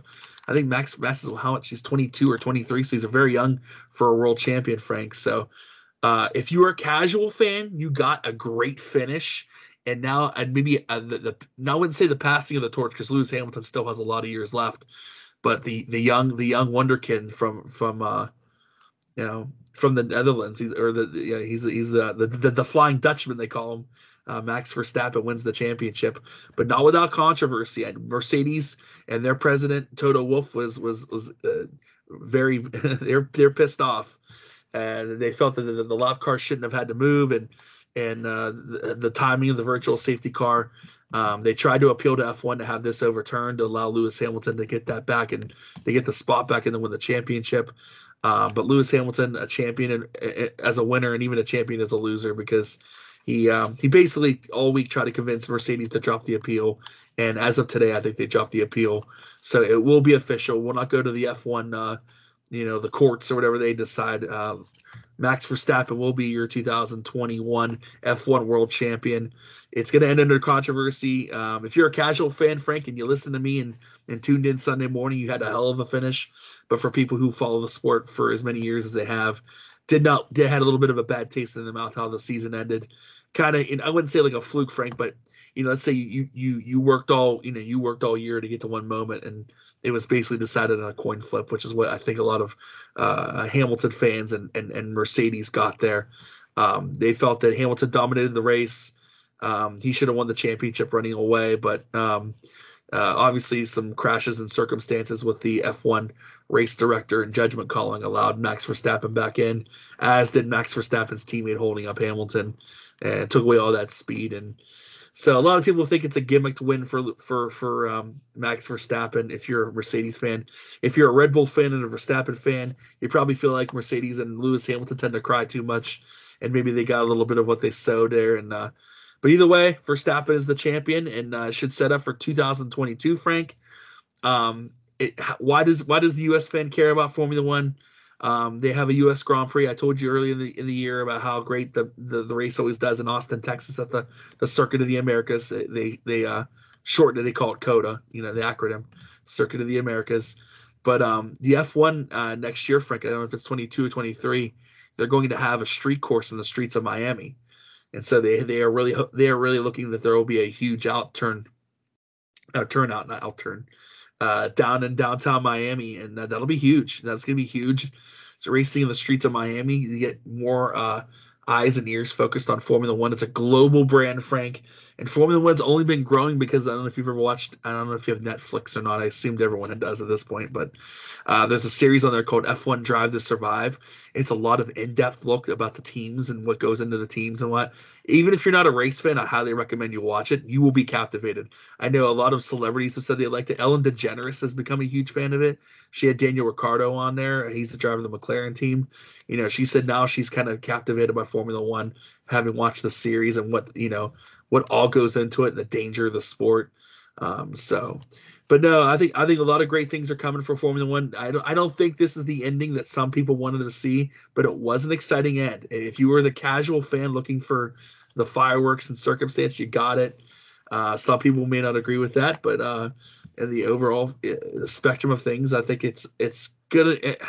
The ending probably wasn't what F1 wanted. They wanted to probably have more pure ending, but the sport's climbing back up, and can't wait to see what happens in 2022. Frank, the cars are going to be entirely different. So Mercedes has dominated for the decade. Who knows if that will continue in with these new cars. It's going to be a complete toss up of who will be the top teams. And so, yeah, I mean, just I hope you listen to me and watch the race. If not, go back on YouTube, watch the highlights, and it's always great that they ended it in Abu Dhabi, because Abu Dhabi just looks glorious. It looks so beautiful, and it's especially if you have like that 4K TV or you have that HD TV. It looks great. It really does, and I just implore maybe with these new cars, the competition will narrow itself. So maybe when you watch week to week, maybe more young stars are coming. Frank, one quick thing before we move on to Lewis Hamilton's former teammate Valtteri Bottas. He's going to the Aston Martin team, or not Aston Martin team, the Alfa Romeo team, and a young British kid named George Russell, who's been kind of toiling in a not so productive machine, the Williams Mercedes. Williams was kind of a big team in the early 2000s, Frank. They've kind of fallen on tough times in terms of performance. But George Russell's a hell of a driver, and he filled in for Lewis Hamilton for one race when Lewis had COVID last year, and he did really well. So he's Lewis Hamilton's new teammate. It's a lot of these teams, Frank, like Williams, they're kind of like the under team for Mercedes. Like NASCAR has it too. It's like a satellite team where a driver develops by racing on a lesser performing team with less resources to kind of get a chance to drive with a bigger team. So that's what George Russell had to go through, and now he'll get a chance to race with Lewis Hamilton and compete for a world championship. And Max Verstappen will get a chance to defend his championship. And so no, it's nothing but the arrow is trending up for Formula One, and I can't wait to see what happens. Great breakdown, Bronson. I think what you did was maybe get a lot of our listeners interested in it and to give it a chance.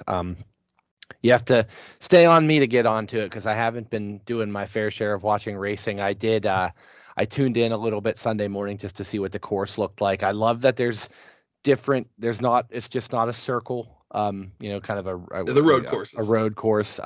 Like you said, Dubai, just it's like a futuristic, another planet almost. Yeah. that rich oil money over there has turned that city into like the Vegas of the Middle East. It's everything is big and over the top. There's a lot of golf courses over there that the PGA Tour goes to, and they're just spectacular.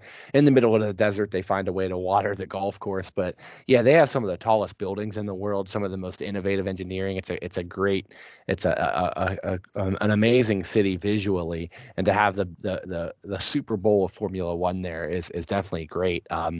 What I found interesting is the controversy kind of reminded me of the final NASCAR Sprint Cup race, where one of the guys was lapped and got in Denny Hamlin's way. I don't remember if that was the final race or one of the final races, but remember that controversy where a guy didn't know he was a lap penalty and got in the way of one of the guys leading. So it's very funny how you can kind of draw a parallel to both of those sports. I know Bronson has done a good job at comparing the two and the pros and cons of both. Yeah. And I don't know which one you like better if you said it on air. I mean, I've always been said that I think IndyCar is the best racing, because I think week by week that there's more guys who have a chance to win. Formula One is the premier of auto sport in terms of globally. Like Formula One is like I would say like NASCAR is like the NFL, but Formula One's like soccer. Yeah, you know what I mean? Like NASCAR's a bigger deal in the United States, right?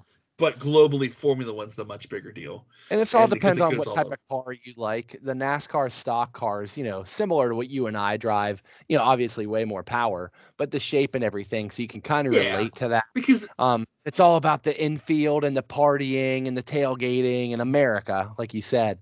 If you watched Ricky Bobby, one of my favorite Will Ferrell movies, they kind of chronicle that with John Girard, the player, the character Sacha Baron Cohen comes over from Formula One. He's the pretty boy, and tries to make the transition. A lot of guys have made the transition, like the Andretti's, have done both.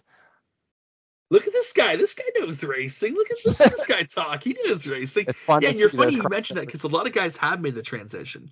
Juan Montoya started out in what was known as the kart series. That's when the IRL, the Indy Racing League, and IndyCar did a split, the IRL and the kart series. Juan Montoya did the kart series. He won the championship and the Indianapolis 500 in his very first year as a rookie. then raced there a couple years, went over to Formula One, Frank, won races in Formula One, never won a championship, but had many podiums, won in Formula One. And then he made the transition to NASCAR. And that was such a huge transition to go from open wheel, like IndyCar to NASCAR. Only Tony Stewart had done it. And a couple other really like the Andretti's, like Mario did a little bit of NASCAR. He dabbled. AJ Foyt dabbled in NASCAR. Mm-hmm. But to make the full switch over, you know who I want to see do it? Kyle Larson. And look at this guy. He's the man that drives everything. He's on dirt tracks. He loves racing. That's going to be the next challenge. If in a couple of years Kyle Larson's dominating the sport, getting bored, he's going to make that jump. Stamp that one. Oh my gosh. This guy, he knows everything here. And I was going to talk about how Tony's been the guy to really make that switch over. But Frank, there are 3 guys who have ever won a race in IndyCar, Formula One, and NASCAR. It was Dan Gurney, Juan Pablo Montoya, and Mario Andretti. Only 3 guys have done that. Trivia question. That's a huge trivia question. Yeah. And like you said, you said, hey, let's Kyle Larson to race the Indianapolis 500. It's like the only thing he hasn't done. That's been the biggest pressure on Kyle Larson, because now like they want him to do this now. Like not even just do the IndyCar series, just do the 500, because that's the most prestigious thing in American racing. So I know Kyle feels the pressure, and he's been asked about it, and he goes, I would love to do it for sure. But it's like, I don't know if it's necessarily on his radar right now, but it's definitely something he would have to train. I mean, he would definitely have to train and do some smaller races. But people, like, it's funny you mentioned that, because like anyone who's a diehard Kyle Larson fan, I'm dialed in, Bronson. I pick things up from you. Yeah, and but to finalize everything, like if you're still listening at this point and want to find a way to make racing appeal to you, Formula One's like the pomp and circumstance. It's the upper echelon. It's sophisticated. It's the auto sipping sport. tea. Yeah, sipping. Like the Grand Prix of Monaco on the Memorial Day weekend. They're in yachts in Monaco. Yeah. Like it's the aristocratic series. Right. There's a lot of politics in it, which can turn people off, but the racing is fantastic. The money that's spent on teams there is outrageous, Frank. Michael Andretti's tried to buy his way in. Something happened at the 11th hour. He wasn't able to do so. His goal now is to try to get an F1 team in there, to get Colton Herta in there, the young star in IndyCar. IndyCar is kind of the next level down in terms of like, they have to spend money too. It's open wheel, but it's a little bit affordable if you want to do it in America. And NASCAR's the American Premier Series. Like you said, it's stock cars. It's supposed to be like cars we drive. The old saying that, the old GMs and the Daimler Chryslers and the Fords, the old saying used to be race win on Sunday, buy on Monday. That was always the big saying there. And obviously I'm into the sports car racing. That's a little bit lower. The IMSA series, that's owned by NASCAR. And that's an endurance racing with sports cars. Frank, generally a lot of guys who kind of aren't the same guys in NASCAR and Formula One and IndyCar. Guys who are kind of, I don't want to say past their prime, but guys who kind of aren't in demand anymore tend to go to the sports car way, because it's still competitive racing.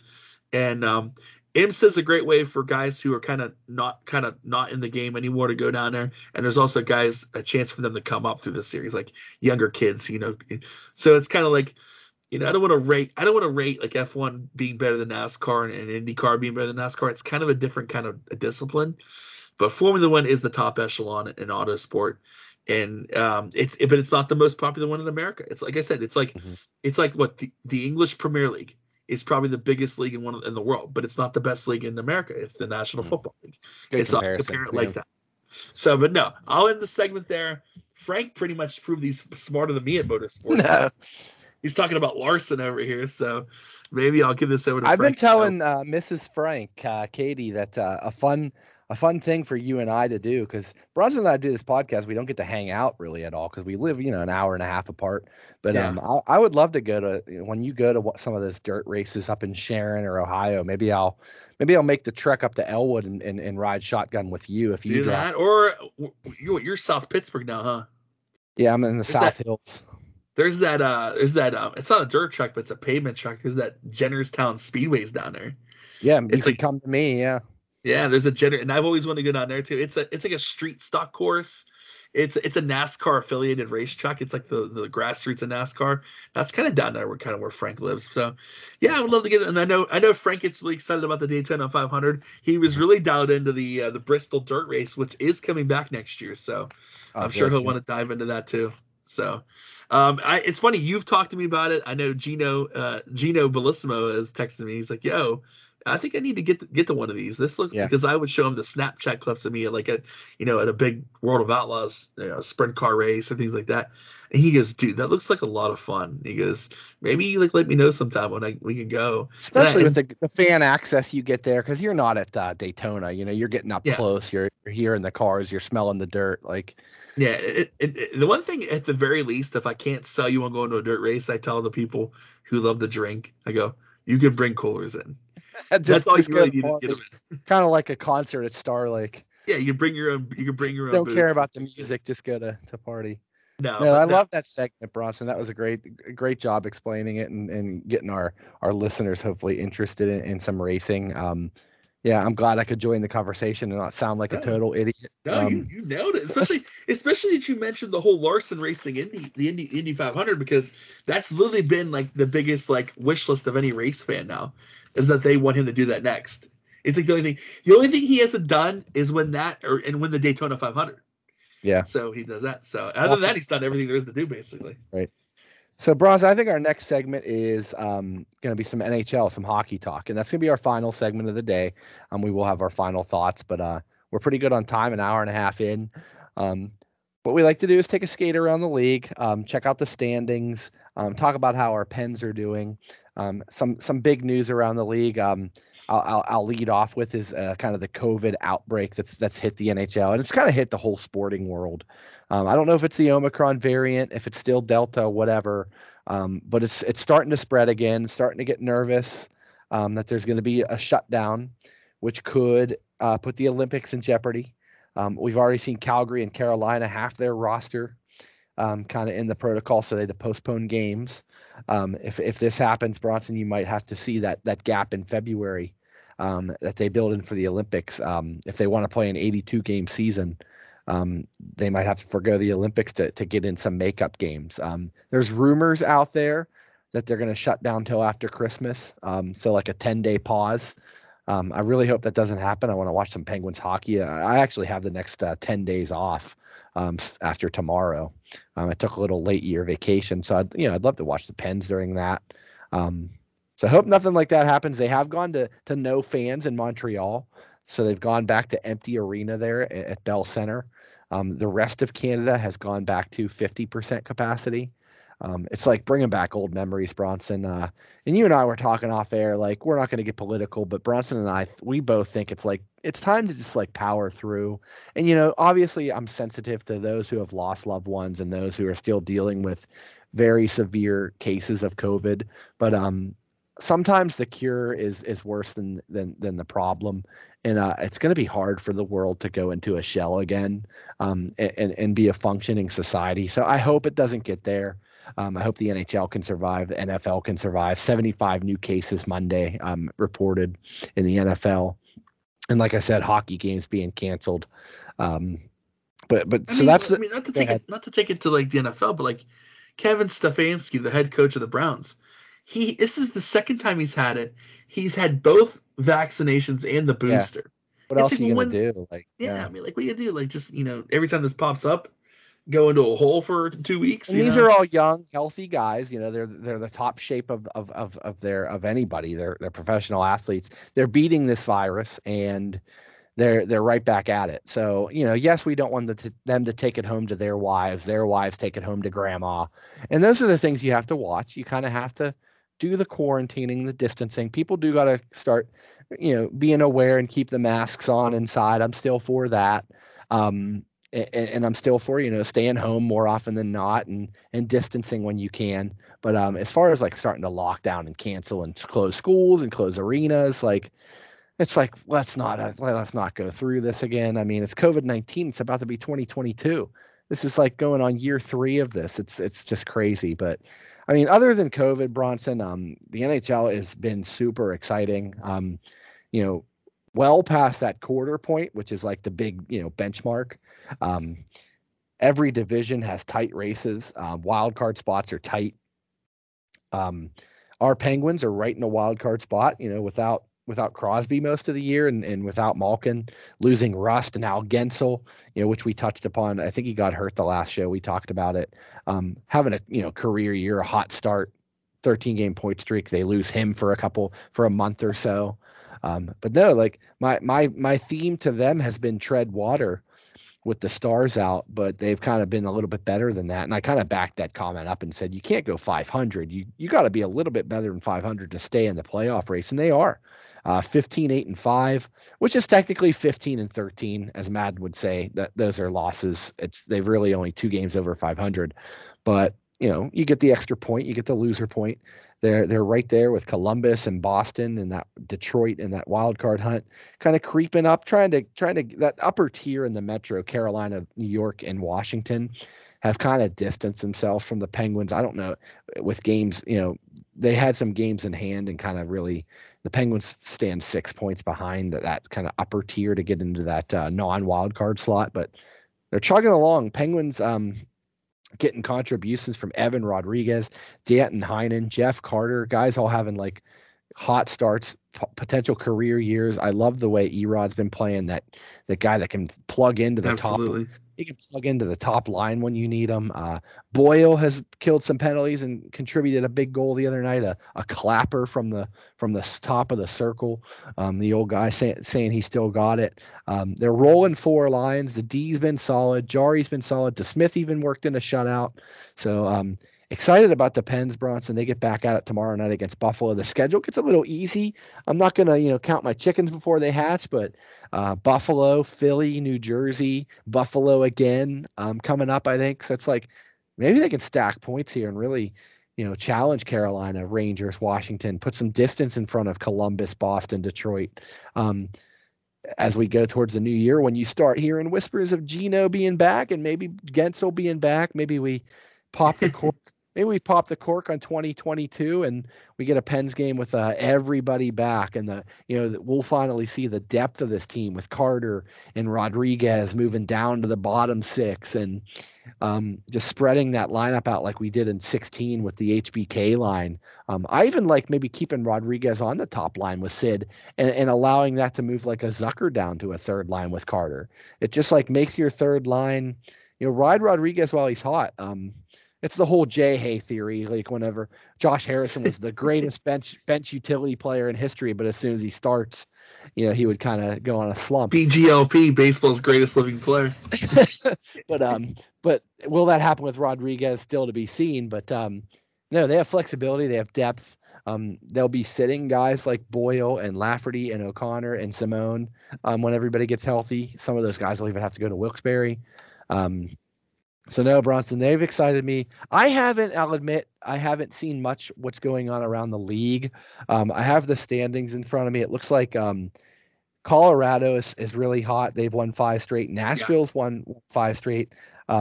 Arizona, Chicago, Seattle, still the basement. Seattle, we all kind of knew. And now they've gotten hot. Playing better. Chicago's been better. Chicago's been better. Fleury has solidified. He got win number 500. Shout out to the Flower. The team honored him in the pregame skate with the Flower 500 jerseys. That was a cool moment. Blackhawks. Broder and Patrick Watt sent video messages to Marc-Andre. That was huge of them. And next up is Patrick, Broder. No, who's first? Broder's first. Watt. He could pass Watt. He needs 52 wins to pass Watt. Flower plays 2 more years. He might sniff that. So if he does play, he might end up second all time. Surprises, San Jose has been surprisingly good. Anaheim leading the Pacific, and they're exciting, Bronson. I don't know. I know what you're going to mention. I wasn't gonna, but just in general, the young Americans. You got the young Americans. All right. Troy Terry and Trevor Zegras, guys that you love, taking the league by storm. Troy Terry has 18 goals quietly on the top line. Trevor Zegras, of course, what you alluded to, the flip alley-oop pass to Sonny Milano.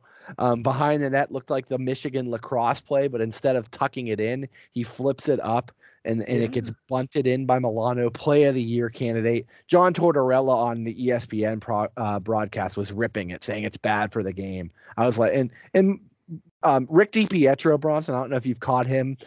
Really good stuff. Great analyst. He was standing up to Tort saying, "Get off my lawn, old man. Like, come on, this is good for the game." Like, so the ESPN, you do have to have ESPN Plus. So I was watching the end of Tampa and LA, and they came on after, and DiPietro and Torts. Really some fun stuff. I finally subscribed to ESPN, the Plus Nice. package, so now I finally have it. Let me know what you think of DiPietro's analyst style, but yeah. So no, the league is like I said, it's the competitive balance at like an all-time high. There's not many teams out of it. Maybe your Ottawas, your Montreals. Shockingly, the Islanders. Maybe they'll just have like a 1 year down year, and Trotz will figure it out there. And they still have a chance this year to catch fire with that lockdown defense that they play. They could string together some wins. As expected, Tampa, Toronto, Florida, near the top of the league, Carolina, and Colorado. Minnesota has surprised. Our guy Kirill the Thrill is a human highlight reel every night. I'm so glad he came over finally from the KHL. Electric player, so much fun to watch. Even Nick Bukestad, back in his home state, is starting to find his stride. Never happened here. And a big announcement I can announce. Ben Bishop announced his retirement. Yeah, that was sad. He tried to make one minor league rehab start, like allowed 8 goals and hung up the skates. Goaltending is in Dallas. They had a cavalcade of goaltenders and didn't know what to do cap space wise. And then they sent Anton Khudobin down. The guy who took him to the finals 2 years in the quarantine. Yeah, he had to clear waivers, and they put out some feelers around the NHL, and they dangled him, and they got the idea that nobody would claim him, so they risked it and they sent him down to Texas for a rehab assignment. And because Ottinger and Holtby have been killing it in net for them. I was just gonna mention Ottinger and Khudobin. You may need 3 goalies with injuries. It's tough for the cap space. Sending Khudobin down allows them to save $1.75 million on the cap. Of course, playoff time, they can Kucherov him and bring him up because there's no cap. Who's also, that's history repeating itself. Kucherov's on long-term IR again. I saw that. Not to change the subject. I'm sure he'll get healthy right around April 1st. But I'm never gonna let it go, Bronson. I know you're a Cooper guy, but that's my team circumvent. And Bronson, I'll tee you up because I know we both love this. World Junior starting in a week or so. Yes. Logan Cooley from West Mifflin, youngest player on Team USA. Exciting. Watch out if you have NHL Network; they'll have every game. So tune into some World Junior. I believe they're getting their rosters and uniforms in NHL 22, so that will be amazing to play. They gave us to them, Bronson, and I broke this last week, but it's still last year's roster. So you have like Cole Caulfield, Trevor Zegras. Okay. So they have to figure out a way to pass through a roster update so that we can play along with the action. So I'll look forward to that and let you know if they have a download. Please do. I bought the new game on Black Friday, so I have the new game. Yeah, I knew you got it. So yeah, no, Bronson, Frank, you jump in and let me know what you got. You kind of took a lot of the bullets out of my gun there because I was going to talk about Jake Ottinger in Dallas and Holtby kind of finding his way there in Dallas. I feel like the team in Vancouver was kind of the reason that Holtby didn't really have the defense in front of him minus Quinn Hughes was kind of the reason why his numbers were a little shoddy in Vancouver. Don't get me wrong, I don't think Holtby played his best hocky there last year. Speaking of them, how about Boudreaux and JR 5 in a row? Well, we did touch a little bit on it during the Facebook Live watch party. But for those who didn't listen to that, GM JR, Jim Rutherford, now back in hockey. He was hired as the EVP of hockey, or the vice president of hockey operations in Vancouver. So he is the interim general manager. They are going to find an actual general manager. GM JR now in Vancouver, going to headline the search for a GM there in Vancouver. Jim Benning, the former Boston assistant, who was the last GM there in Vancouver, was relieved of his duties. Travis Greenfrank, the former Toronto Maple Leaf player who was the coach there, he was let go. You mentioned it. Barbecue Bruce is back. Bruce Boudreau, former Capital Duck and Minnesota Wild head coach. He's coaching the Vancouver Canucks there. And what else did I want to mention? Like I said, so Rutherford is the interim GM until he finds a guy to fill that spot, which is kind of funny because a lot of Rutherford's, I guess I want to say his exit here in Pittsburgh was the fact that Mario and Ron Burkle wanted to put a EVP or a VP of hockey ops in there. This is kind of what teams are starting to do, Frankie. Not necessarily. Yeah. This kind of started really along the lines of more when Jim Rutherford, they call them what they call bump them upstairs, basically. Yeah. Where you're not the GM, but you kind of have GM powers in a more higher executive position. Other than the GM is the boss. There's I guess maybe another guy to advise him and keep him on target, or maybe have another voice in the room. Minnesota, you have Bill Guerin, who's the GM there in Minnesota, Frankie, who was just announced he's going to be the GM of the Team USA in the Olympics. Because of the Stan Bowman situation with all that. But I don't know if you saw this the previous offseason, this past offseason. Bill Guerin's the GM, but he smartly brought Ray Shero on as an advisor. So Ray Shero is kind of the guy, So many Pittsburgh ties to Team USA. I hope we get Gensel and possibly Dumoulin as well with that. Yeah. And so, on Team USA and the Minnesota Wild, Ray Shero's there as an advisor to Billy G's there, but with Pittsburgh, the rumor was that Rutherford kind of ixnayed. They wanted to bring a guy like Dale Talon in as a VP of hockey ops, a move that Rutherford really wasn't kind of allegedly. I don't want to. Yeah, you don't want to have a new boss. I get it. So that's kind of why he did the step down thing. And then, of course, what did the Penguins do after that? They brought in Brian Burke as VP of hockey ops, then the GM of Ron Hextall. So kind of a two. The narrow this down, Frank, into simple talk is that most teams now want like a two-headed monster in hockey ops. They don't want the one guy. They want a differing opinion in the room. Right. And so Vancouver brings Rutherford back, and of course, Frank and I, we love GMGR. We hope he does a tremendous job in Vancouver as long as it doesn't impede any kind of Pittsburgh success. Right. I mentioned it last show on that stream, Frank. One of the big things that Jim has to really get going there in Vancouver is he's got to get Brock Besser and he's got to get Elias Pettersson going. Those guys have been completely and utterly non-performing this year. They've got to get back on track. And now he has to find a GM. Boudreau should be a guy that can really get some guys in the gear. He's definitely a loud voice in the locker room. He's a rah-rah guy. We've seen him on that 24/7 series, Frank. He doesn't mince words and he doesn't hold back. So I'm sure that that'll be a big deal there for Vancouver. Another thing we that slipped through the cracks because I think it happened after the live Facebook Live party there. The Philadelphia Flyers have relieved Alain Vigneault of his duties as head coach. Michael Therrien also left with Vigneault, but ironically, Mike Yeo stays and is the interim head coach. A lot of people feel this way because the GM of the Flyers is Chuck Fletcher, the former Penguins assistant. He was in Minnesota for a while as the GM there before Billy G took over. And it's always been known that Fletcher is a big Mike Yeo guy. So Mikey Yeo getting a chance to be a head coach again in the NHL. He's done it Minnesota and St. Louis now twice. Minnesota and St. Louis. So Mike Yeo is the interim head coach. The Flyers have been obviously going through some stuff, Frank. They're not scoring. Giroux, those guys aren't getting on the board. Carter Hart's not necessarily played good hockey either. But no, that's where that's at. And Frank already kind of took you through the standings a little bit. So I'm always your stats guy and who's leading what. So we'll kick that in here, Frankie, and we're gonna go with the Art Ross race. And don't look now, Frank. There's this guy named Ovechkin who's first right now, and it's kind of going back and forth as the days go by. But Ovechkin, as of right now, has a 1-point lead over McDavid, and he's never been a point guy, just a goal guy. So that's amazing. He's been dishing the assists out, Frank. So Ovechkin becoming more of a player there. He's got 46 points. There's a two-way tie for second between the Edmonton duo of Draisaitl and McDavid. I mentioned in last podcast too, Frank. Now Nazem Kadri is fourth in scoring, 37 points with that hot Avalanche team.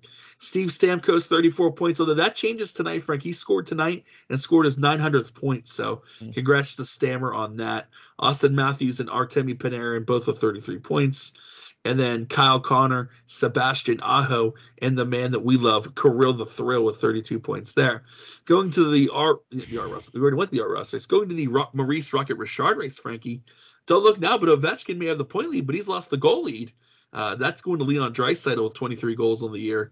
Ovechkin's got 21, and Austin Matthews with 20.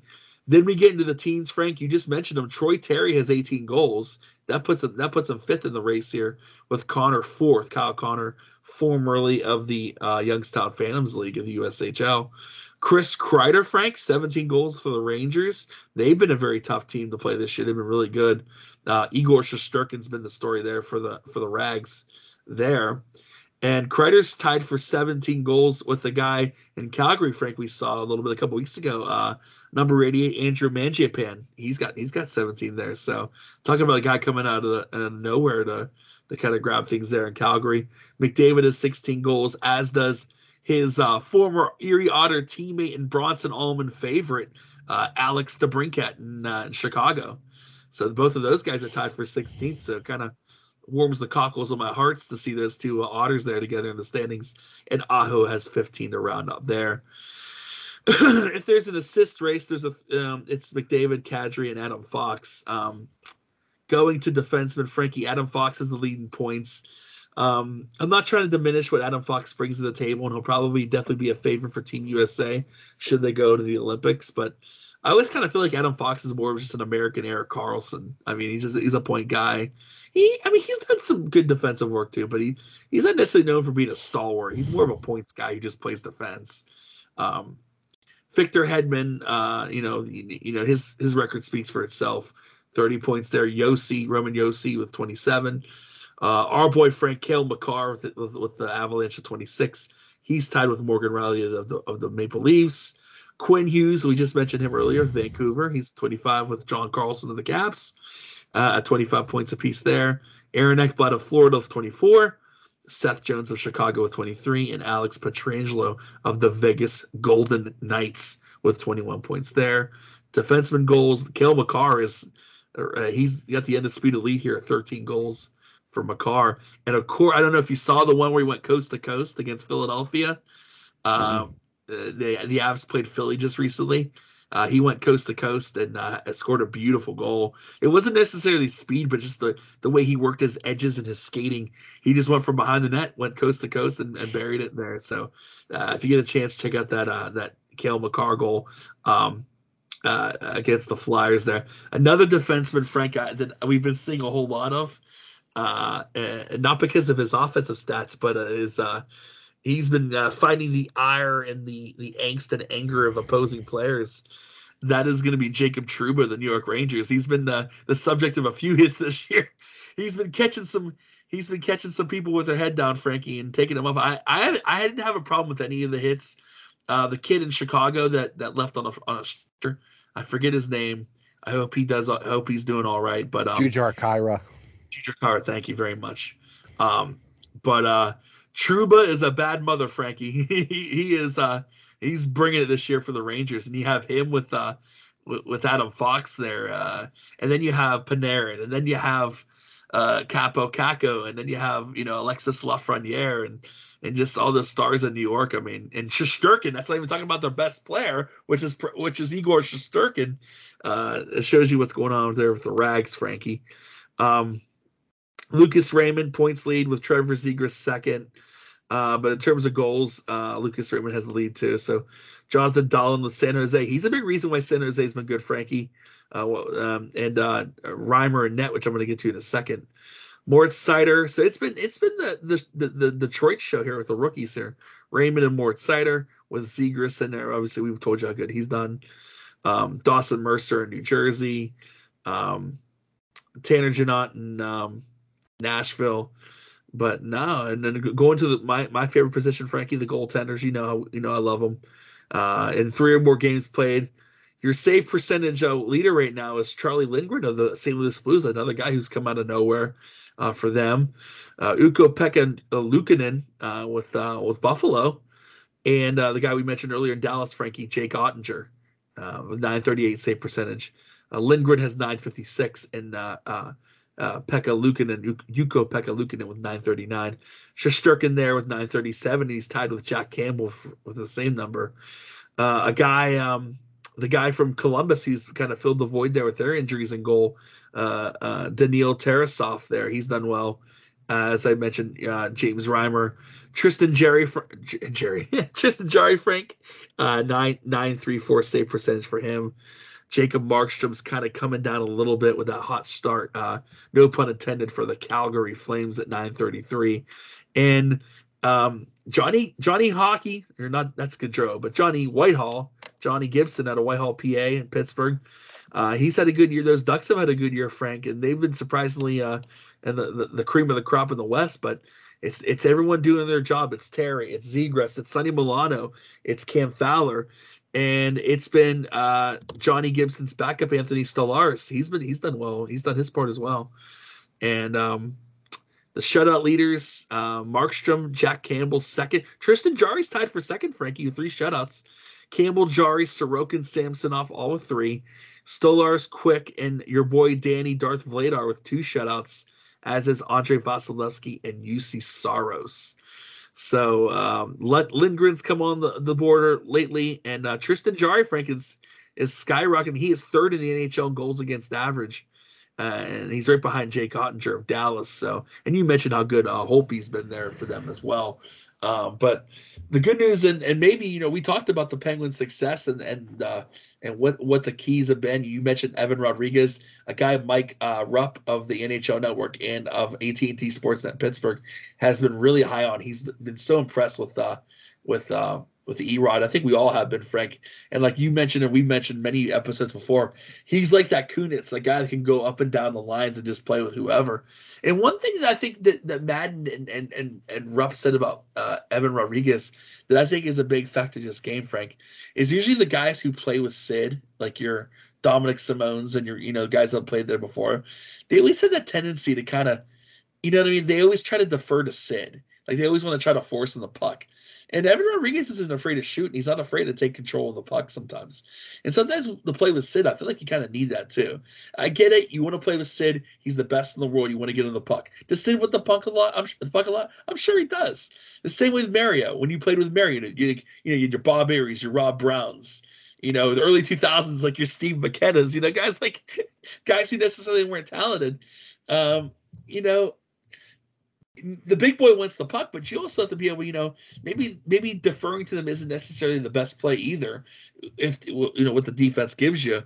And I think that's one thing about Evan Rodriguez is he's a guy who's not afraid to shoot, which is what I like about his game. And he's willing to get into the dirty places, and he's willing to pay the price to score goals. And Mike Rupp even said it. He goes, I don't know if you're going to agree with it. He said, but when everyone gets healthy, even Gensel, he goes, you got to have Evan Rodriguez on that left wing board. You got it on the power play. You got to have him there. He goes, I don't care what you say. You got to have him there. The guy's not afraid to shoot the puck, and you got to have him there. But this is all coming back to a head, Frank. But you look at Tristan Jarry's numbers, and I just read them out to you. That's the big reason why they have been doing so well lately. Tristan Jarry has been the man in goal. Casey DeSmith is starting to find a little bit of better luck, too, and his starts now. So it's all coming together for Pittsburgh, Frank. Mm-hmm. You just got to take it game by game, knock on wood, keep the faith, and hope they're hanging around. This team is still very good. And as you mentioned, to wrap things up here, they haven't even come close to being a full 100% team. We've seen Gino. He's making some strides in practice in camp, or his camp basically. He's starting from scratch there. And when guys like Rust and guys like Gensel get back in there, we'll be ready to roll, baby. Yeah, really, really good job on finishing what I started with the hockey talk there, Bronson. Everybody loves when you break down the league leaders. I always like to hear. I kind of wait for your segment. I don't even look them up to kind of hear. And I was shocked to hear Ovechkin trying to get his first Art Ross. I don't think he's ever won that because he's usually just mainly goals. But in his later 30s, rounding out his game, he's been everything for them. And they got Nicholas Backstrom back. So yeah, that's going to be huge for them as they're already near the top of the standing. So Washington red hot. What I've always said about Ovechkin, and I was telling this to my buddy Mike, I had lunch with him the other day, not necessarily the points, but, just the goal track that Ovechkin's on. He's a guy that, because he's so sturdy and he's a big guy, he always makes a joke that the Russian tank doesn't break. You know, he's a guy hitting his mid-30s, Frank, but he's a guy with that size and that sturdiness on the skates and just a good mind for the game. He could be like a Mario Lemieux in the early 2000s where he doesn't need the speed or the agility. Right. He just needs to be in the right place. And that's why I Yeah. think he's a guy who is a major threat to break the goals record by Gretzky. Even if Because it of comes that- to just power play time late in his career, Yeah. just throw him on the power play in his office, that circle. You know, Yeah, that left that's what I circle. mean. He's a guy who maybe in his later years isn't going to need that speed and agility. He's just going to have that mind and know where to be, and he's going to be a hard guy to knock off the puck. That's what I've Remember all always the thought about. Yinzers? Remember all the Yinzers that could say, like, when Mario was like 53 years old, bring him back and just throw him on the power play. He could No, it's totally funny still 'cause, like, do it. It's funny because people have always asked Mary that. He's like, no, he's like, I left it. Like, I knew I couldn't At the contribute. right Like, time, right?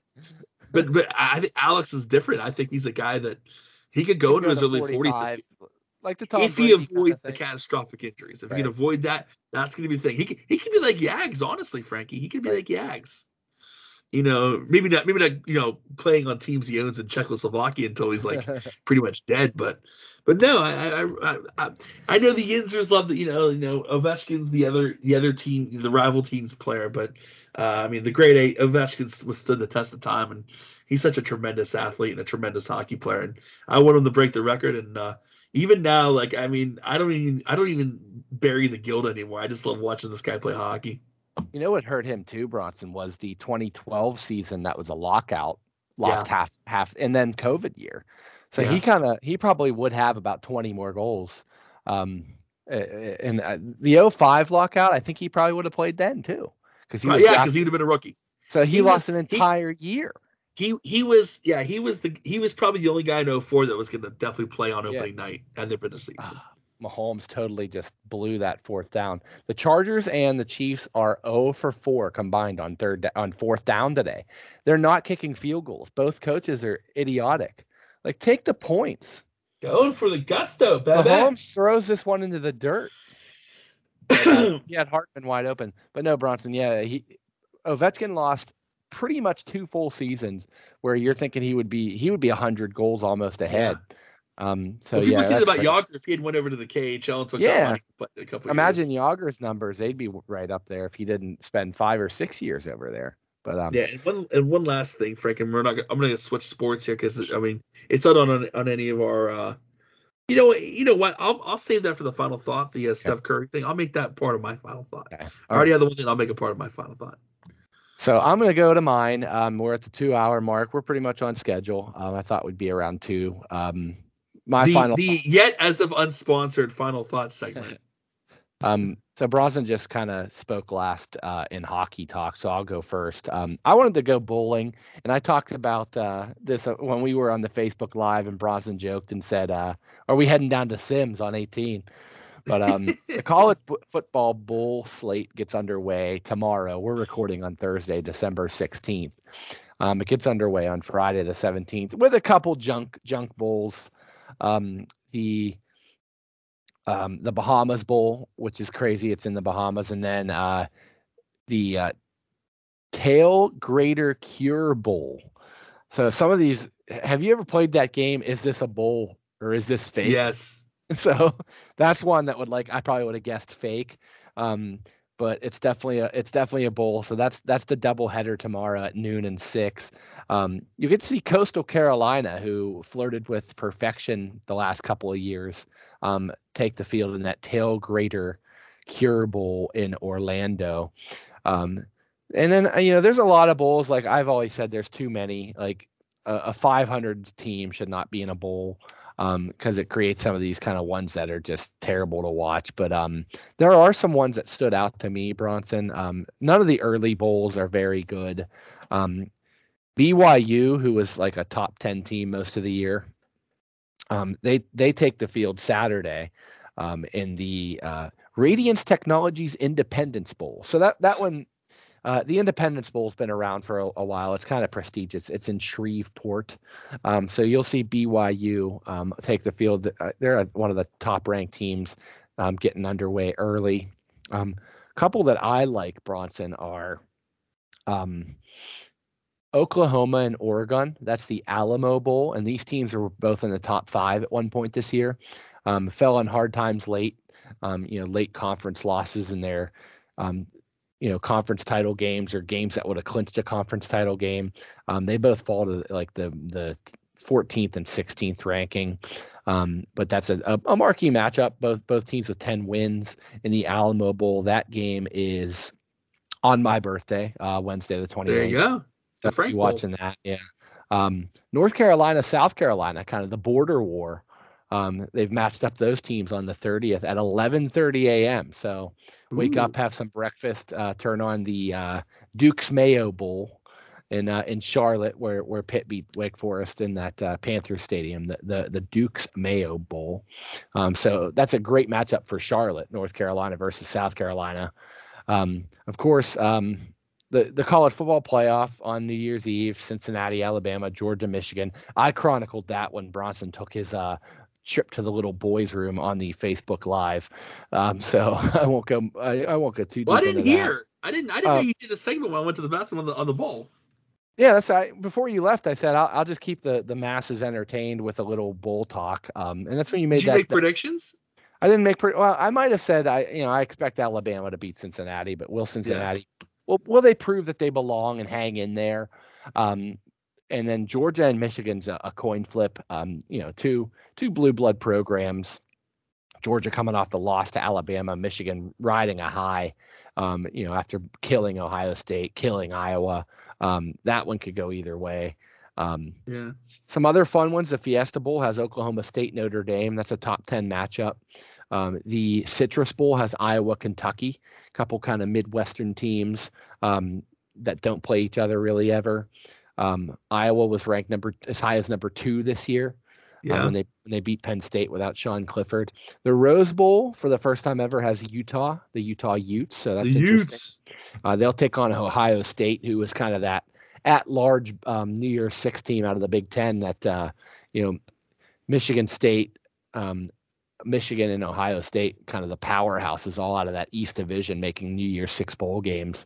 And since I mentioned it, Michigan State will play your Pitt Panthers in the Peach Bowl, one of the other New Year's Six bowl games. As I announced, I broke the news. Kenny Pickett will not play, and Kenneth Walker III will not play for Michigan State, their best player, their running back. So maybe those even out. I tend to think the quarterback's more important. So it's going to be hard for Pitt. Did you read what Kenny Pickett wrote? I can read it to you. No, it was like a little heartfelt. He took out like a page.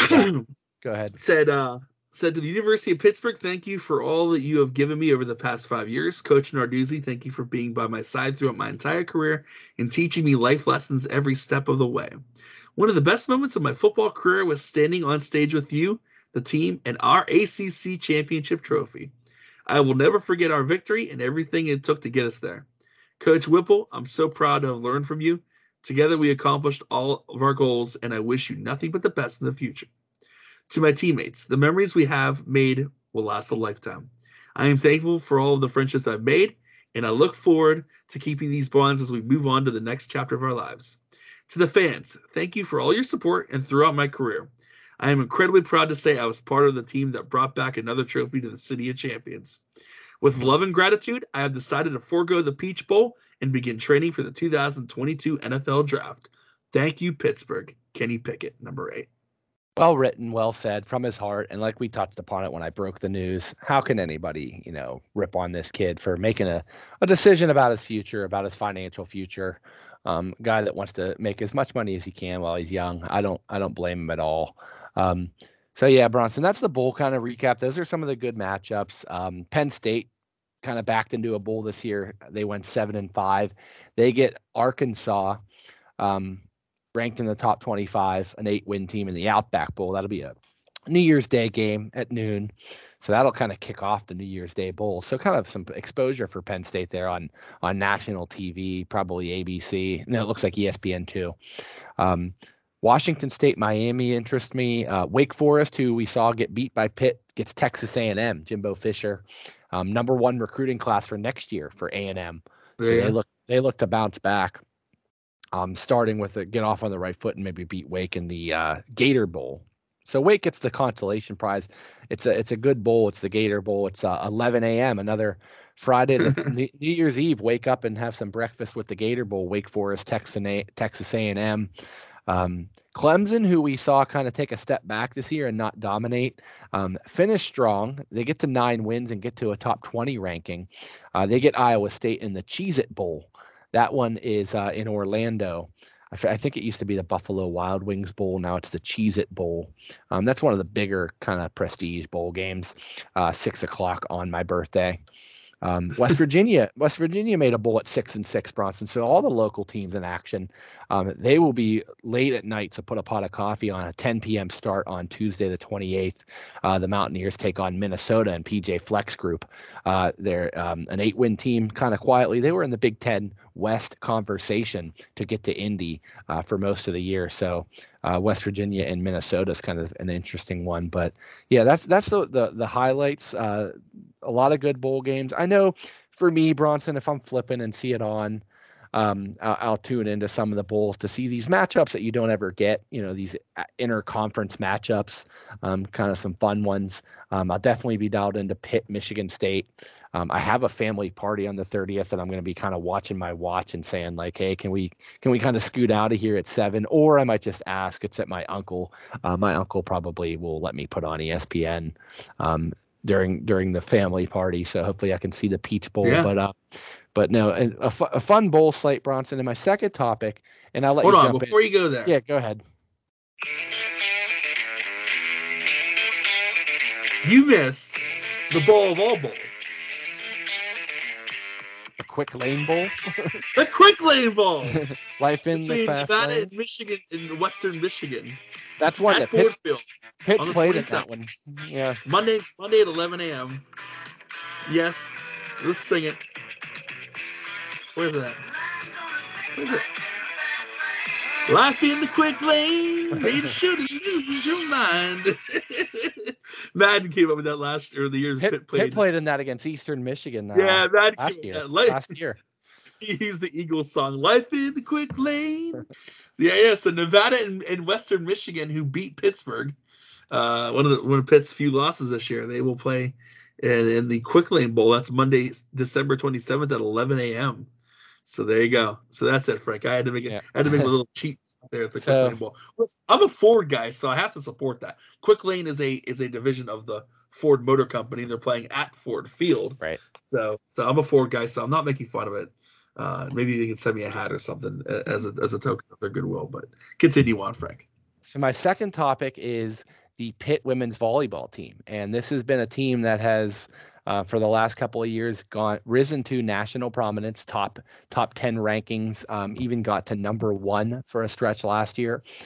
They have made a run in the March Madness of the women's volleyball tournament, which goes on now. They are in the Final Four, so mad props to Coach Fisher and his Lady Panthers.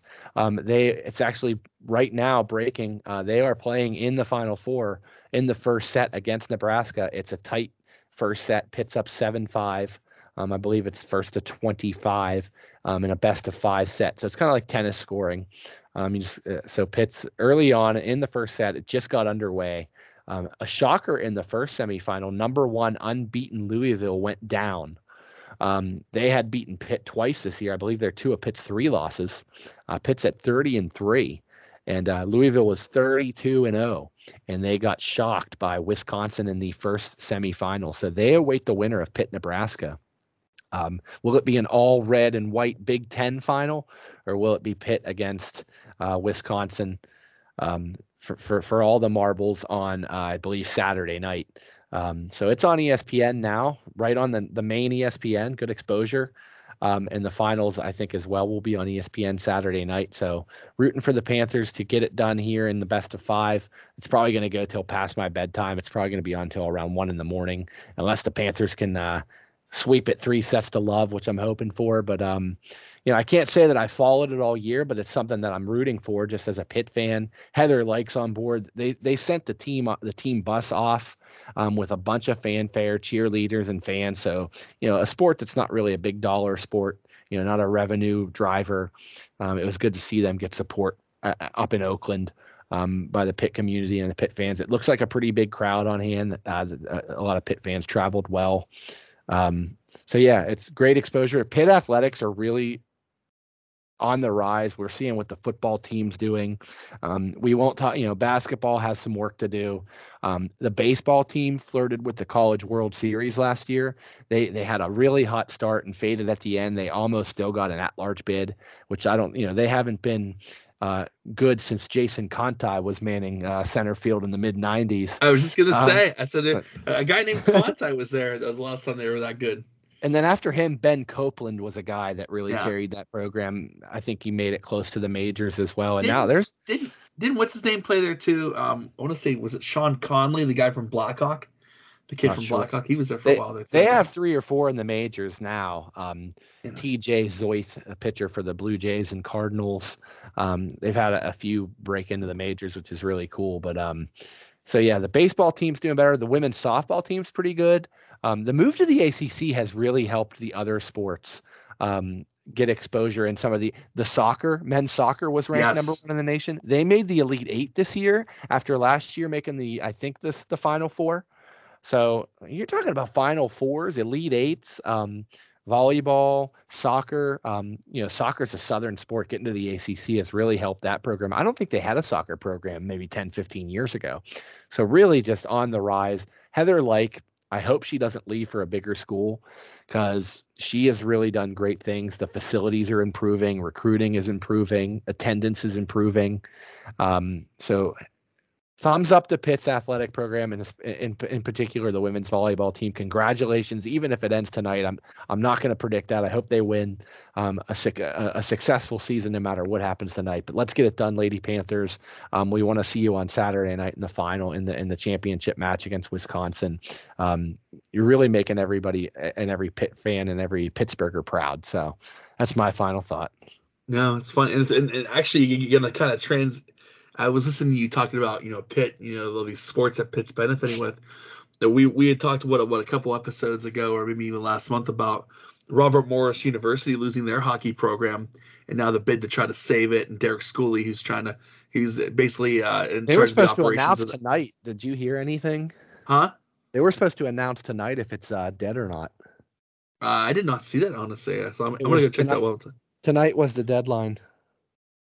Well, I was gonna say, because I'd talked to people with the know about what would happen if Robert Morris said no to the hockey program, and I'm just gonna look and see if anything had come up here. They were showing that they were $300,000 short of their mark, and I was hoping for like a last minute anonymous donor, like a Mario Lemieux or something. Yeah, there's nothing. I don't see anything right now. Somebody should try to get LeBron to donate $300K. He's now got Pittsburgh ties. Yeah, I'm not seeing anything. That's. They raised like over $2 million, and they were coming just short. Yeah. They so basically, the reason why I was saying this, Frank, is because they had that charity thing at the Lemieux complex, with the old hockey players and stuff to try to save it. And it's funny because actually it is kind of being spearheaded by Ryan Malone. So he's been it's been him, it's been NHL players, it's been ex-players who've been trying to put this money in mostly. And obviously the donation for people who want RMU hockey to still keep going. But you have guys like Malone and Kennedy and Colby Armstrong and things like that. But from what I heard, from what I was told, this is a couple weeks ago, I heard, Robert Morris is the number one priority to get this program back up there. The prestige of the Division I program there and to get it back on. But I did hear from people with close ties to Ryan Malone that if this thing hits and it doesn't go, Frank, then Bugsy's going to take this money and go somewhere else. Does he go to a Duquesne? Does he go? And I thought about this, Frank. You mentioned a couple. I think we talked about it as like a cloud dream there about a month ago. Does he go to Pitt and say, "Here's the money. They have hockey programs for their club sports. Does he take the money to Pitt and say, let's make this thing a D1 thing? Try to make this work. I don't. Yeah. Could it be? Or might it be like might it be a Duquesne? Might it be a Cal U? Might it be a Now I said, just because we're both alums at Slippery Rock University, but from what I've heard, the close ties to Malone, if RMU doesn't bite on this, then they're just taking this money somewhere else, and another school is going to benefit from having this to have a hockey program. But I definitely want Robert Morris to have the number one priority to keep this program going. But I know Frank and I would be if that can't be saved, and I want it to be saved. And I know Frank and I would be kind of gleaning with a chance to maybe have Pitt hockey one day. But no, I just heard you mention that, and I wanted to mention that for sure. Two things, Frank. I'm not a big NBA guy, but I follow the key players, the stars, and I just wanted to acknowledge and a big congrats to the multiple-time NBA champion Steph Curry. With his 2,974th three-pointer, he now surpasses the greatest of all time, shooter of all time, Ray Allen, a.k.a. Jesus Shuttlesworth, from He Got Game. Gotta give him a little shot there, too. As he's now the greatest shooter of all time, Frankie. I mean, it just in terms of pure stats, that's one thing I loved about basketball. Obviously I was a big Shaquille O'Neal guy. When I played elementary basketball, I used to do the moves and try to imitate Shaq. But I love the shooters of our game. Your Larry Birds. I have, because he was born in Aliquippa, I got like Pete Maravich, Pistol Pete, guys like them. Your college shooters like Jimmer Fredette was awesome. JJ Redick will forever go down as being one of my favorite shooters. Duke. But I remember as a kid knowing the greatness that was Reggie Miller and Ray Allen. Those guys could knock a shot down, from the top of the rafters, it seemed like. And then when Steph Curry came in, you kind of figured that one day this might be coming. But it did come to a head the other night. Ray Allen was in attendance 10 years after you mentioned this when we recorded, 10 years after he passed Reggie Miller to be the greatest shooter of all time. And now Steph Curry now passes the great Jesus Shuttlesworth, Ray Allen, the multiple-time champion himself. So congrats to Steph Curry. I think it's a huge record, and that's nothing to scoff at. And I love watching him take shots. He's going to second level, decks and stuff at the arena and heaved basketballs and they went in and stuff. So it's always fun to watch him do those warm up shots and things like that. So congrats to Steph Curry, man, the greatest shooter of our time. He gave the ball to his dad, Del Curry. So so his dad has possession of the actual ball he shot it with, and I'm sure we'll see where he goes through with this year. And see if they got anything for the Lakers and they got anything for the West there. So stay tuned in the NBA. I'm trying to pretend like I know anything about the NBA. Maybe we should bring people on who know about the NBA. Frank, you pay attention a little bit, but no. Congrats again to Steph Curry. A tremendous accomplishment. And to my my real reason why I wanted to do my final thoughts. A couple years ago, Frank, the one thing that separates other sports and their I guess decision makers, the NFL has the competition committee meetings, and they go down to Florida and all those things. And a lot of guys in charge of the competition committee are they have the owners meeting and they have the coaches. But that competition committee meeting isn't always a coach. And I know the Steelers are always represented by Tomlin. But Dallas has Jerry Jones, and and I don't think Jeff Fisher still was involved in that, even though he's not even employed by an NFL. I think he's with the league. He's not even with the team, but he's in the league. So a guy like Jeff Fisher's in there too. So you have different voices in that room, and they have the ability to make rules or change rules. And I'm sure Belichick's in there too. But it's not just coaches; it's GMs, it's owners, it's players. And everyone has their say in this. Well, the NHL, I mean, the owners have their say. But these rules are always usually pretty determined by the GMs in the NHL, and not listen. A GM is one of a dream job. That'd be cool. I would love to be an NHL GM. I'm sure you would too. Mm-hmm. And it's the thing we get to do in NHL, the video games. But you would love to have that job. But sometimes a lot of the GMs in the league are kind of guys that maybe, I'm not saying the game's passed them by, and I'm certainly not going to compare him to John Tortorella. What he thought about the Zegras and Milano goal, but. A lot of those guys don't like, the fancy schmancy scales stuff and all those gimmicky things and things like that. So one thing, Frank, when the new NHL came back was we had the 4-on-4 overtime, which we'd always had. We'd always had the 4-on-4 overtime, but you had it for 5 minutes and they called it a tie, right? If there was no one scored. So when we brought back the new NHL, when the lockout ended in the 2000s, we introduced the thing called shootouts. And it was to bring the casual fan in as well, because you get to see, breathtaking goals and amazing highlight kind of plays there, one-on-one shooter versus defense or goaltender. Well, then we got around the last lockout, which was the early 2000s, 2012, 2013, and then we we had almost 10 years of the shootout era, a little less than 10 years of that. And the GMs didn't like that. They didn't like that a lot of games are being decided by shootout, way more than they were comfortable with having. And so that's when the rules came that we would do an overtime, a 5-minute overtime of 3-on-3 hockey. And so the intention of 3-on-3 hockey, Frank, was and you know this, I'm not telling you anything you don't already know. And shout out to Sean O'Hara, R.I.P. Was that this would create scoring. This would end games more 3-on-3, and we would not have to go to shootouts. Now, if you want to look at the numbers, I don't have them in front of me. Maybe that's on me for not doing so. But I think in terms of what they wanted it for things not to go into the shootout, it has, to an extent, done its job. But I remember this broke, and I remember listening to Mark Madden on the X, and he said, why this has a chance to stink is that coaches will game plan around it. It won't be this wide open 3-on-3 hockey that we think they're going to see. Coaches are going to game plan defenses and systems and schemes and traps and just play the numbers and play low risk hockey. And I figured he was right, but I guess I had to see it on the ice to truly believe it. And that's what we're seeing, Frank, the last couple of years. It's like you wanted to go to a shootout because not necessarily you don't want to see a game in an overtime, but it's like a game's decided because a guy tripped on the ice and fell, or lost an edge and fell, or whatever. Yeah. In teams scheme, they do those things where they bring the guys in 3-on-3, and then each guy takes a turn jumping over the bench, and they just swirl back around and swirl back around. And Frank, it's not entertaining hockey. They claim that the shootout is a gimmick and it's not real hockey. I can't tell how anyone can sit here and tell me that 3-on-3 overtime hockey is real hockey. If you have a problem with it, please comment. Please debate me. Please talk to me about this, because I'll have a conversation with you. I never understood why people think this 3-on-3 hockey is so great.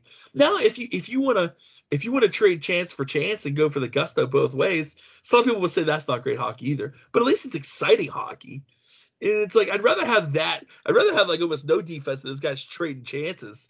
Like the Calgary-Pittsburgh game a couple weeks ago, you had that. They're going 2-on-1 back and forth. That kind of 3-on-3 I don't mind. But then you had they played the Rangers a while back ago, maybe last year. Excuse me.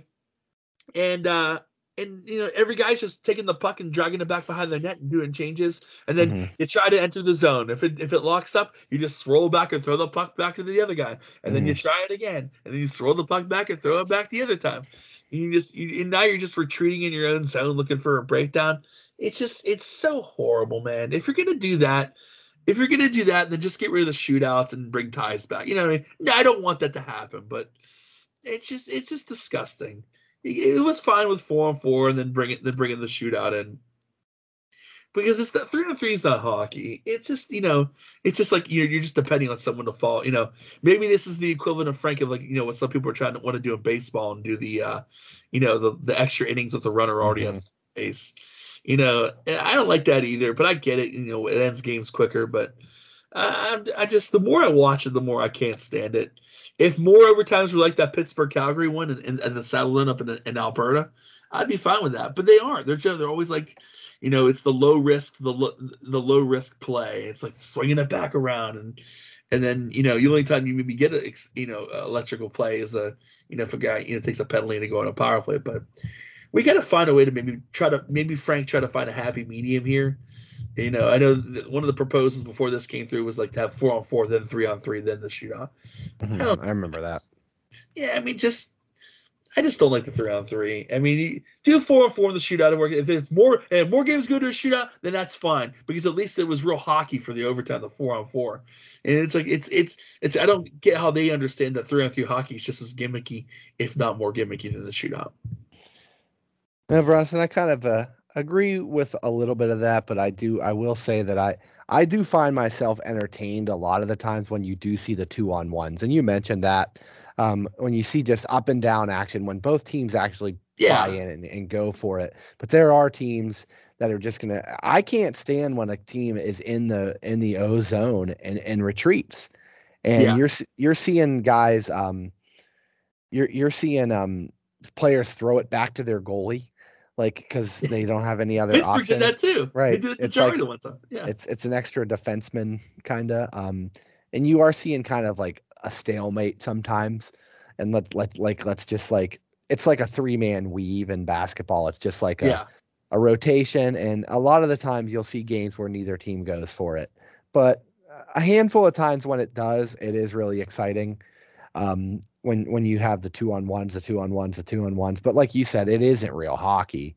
And I mean, at this point, you see 60 minutes of real hockey, and just to decide the winner, I guess changing the rules isn't crazy because you had 60 minutes to win it for real, and now it's Yeah. just I'm with you though. I'm for just bringing back ties. I'm kind of for, but I find the shootout fun as well. So it's tough, but it's gimmicky.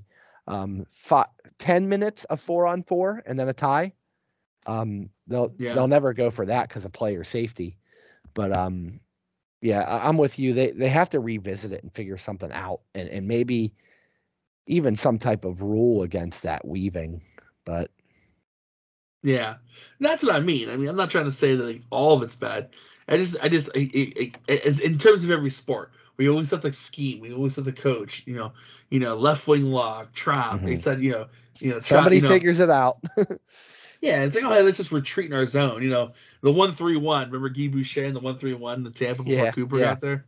Yeah, I mean, it's unreal, man. But I mean, I'd like to try to find a happy medium that maybe we have more, or maybe you can't penalize coaches for game planning the way that we don't like, but it just like, they shouldn't be allowed to do that. Like just go for it. It's too, maybe like let's say that if you're Washington, maybe you do kind of run that style if you're Laviolette because you have a guy like TJ Oshie. If it goes to a shootout, you got your ace in the hole there. But no, I totally I just wish that the 3-on-3 hockey was more entertaining and not people just trying to play keep away and just trying to milk the clock down. So that's where we're at. And since Frank opened the show, I can close the show. Last time we recorded an episode, I had some cold and throat demons I was dealing with. I did not have COVID, so don't worry about that. But maybe I'll try a different ending today, Frank. When we did the live game last week, we didn't do the goodbye and good night. I stole another thing from wrestling. There's a tag team in AEW called FTR. Frank, they used to be called the Revival in WWE. Dax Harwood and Cash Wheeler. And every time they finish a promo, they go, "Top guys out." And I like that. And I actually used that last week. So nice. Maybe while Kenny Omega is nursing his sore shoulder, maybe we'll use a different ending here until we can find an original one. So I'm done rambling. We're hitting the 11 o'clock mark here. This is actually earlier than we've ended podcasts in the past. So I'm happy about that. So just another thanks to Justin, thanks to Nico for Next Level Nerd for allowing us on their platforms. Thank you guys. Thanks to Frank. Thanks to his wife Katie, who may have the most monumental task of trying to edit this show together tonight. Thanks to all of you for tuning in, and to Frank for doing this with me. Almost every week. Mm-hmm. I would maybe like to try to get a show next week. Just do a light show before Christmas. Maybe have like a Christmas thing. We don't have to go too deep into the woods, and do a long show.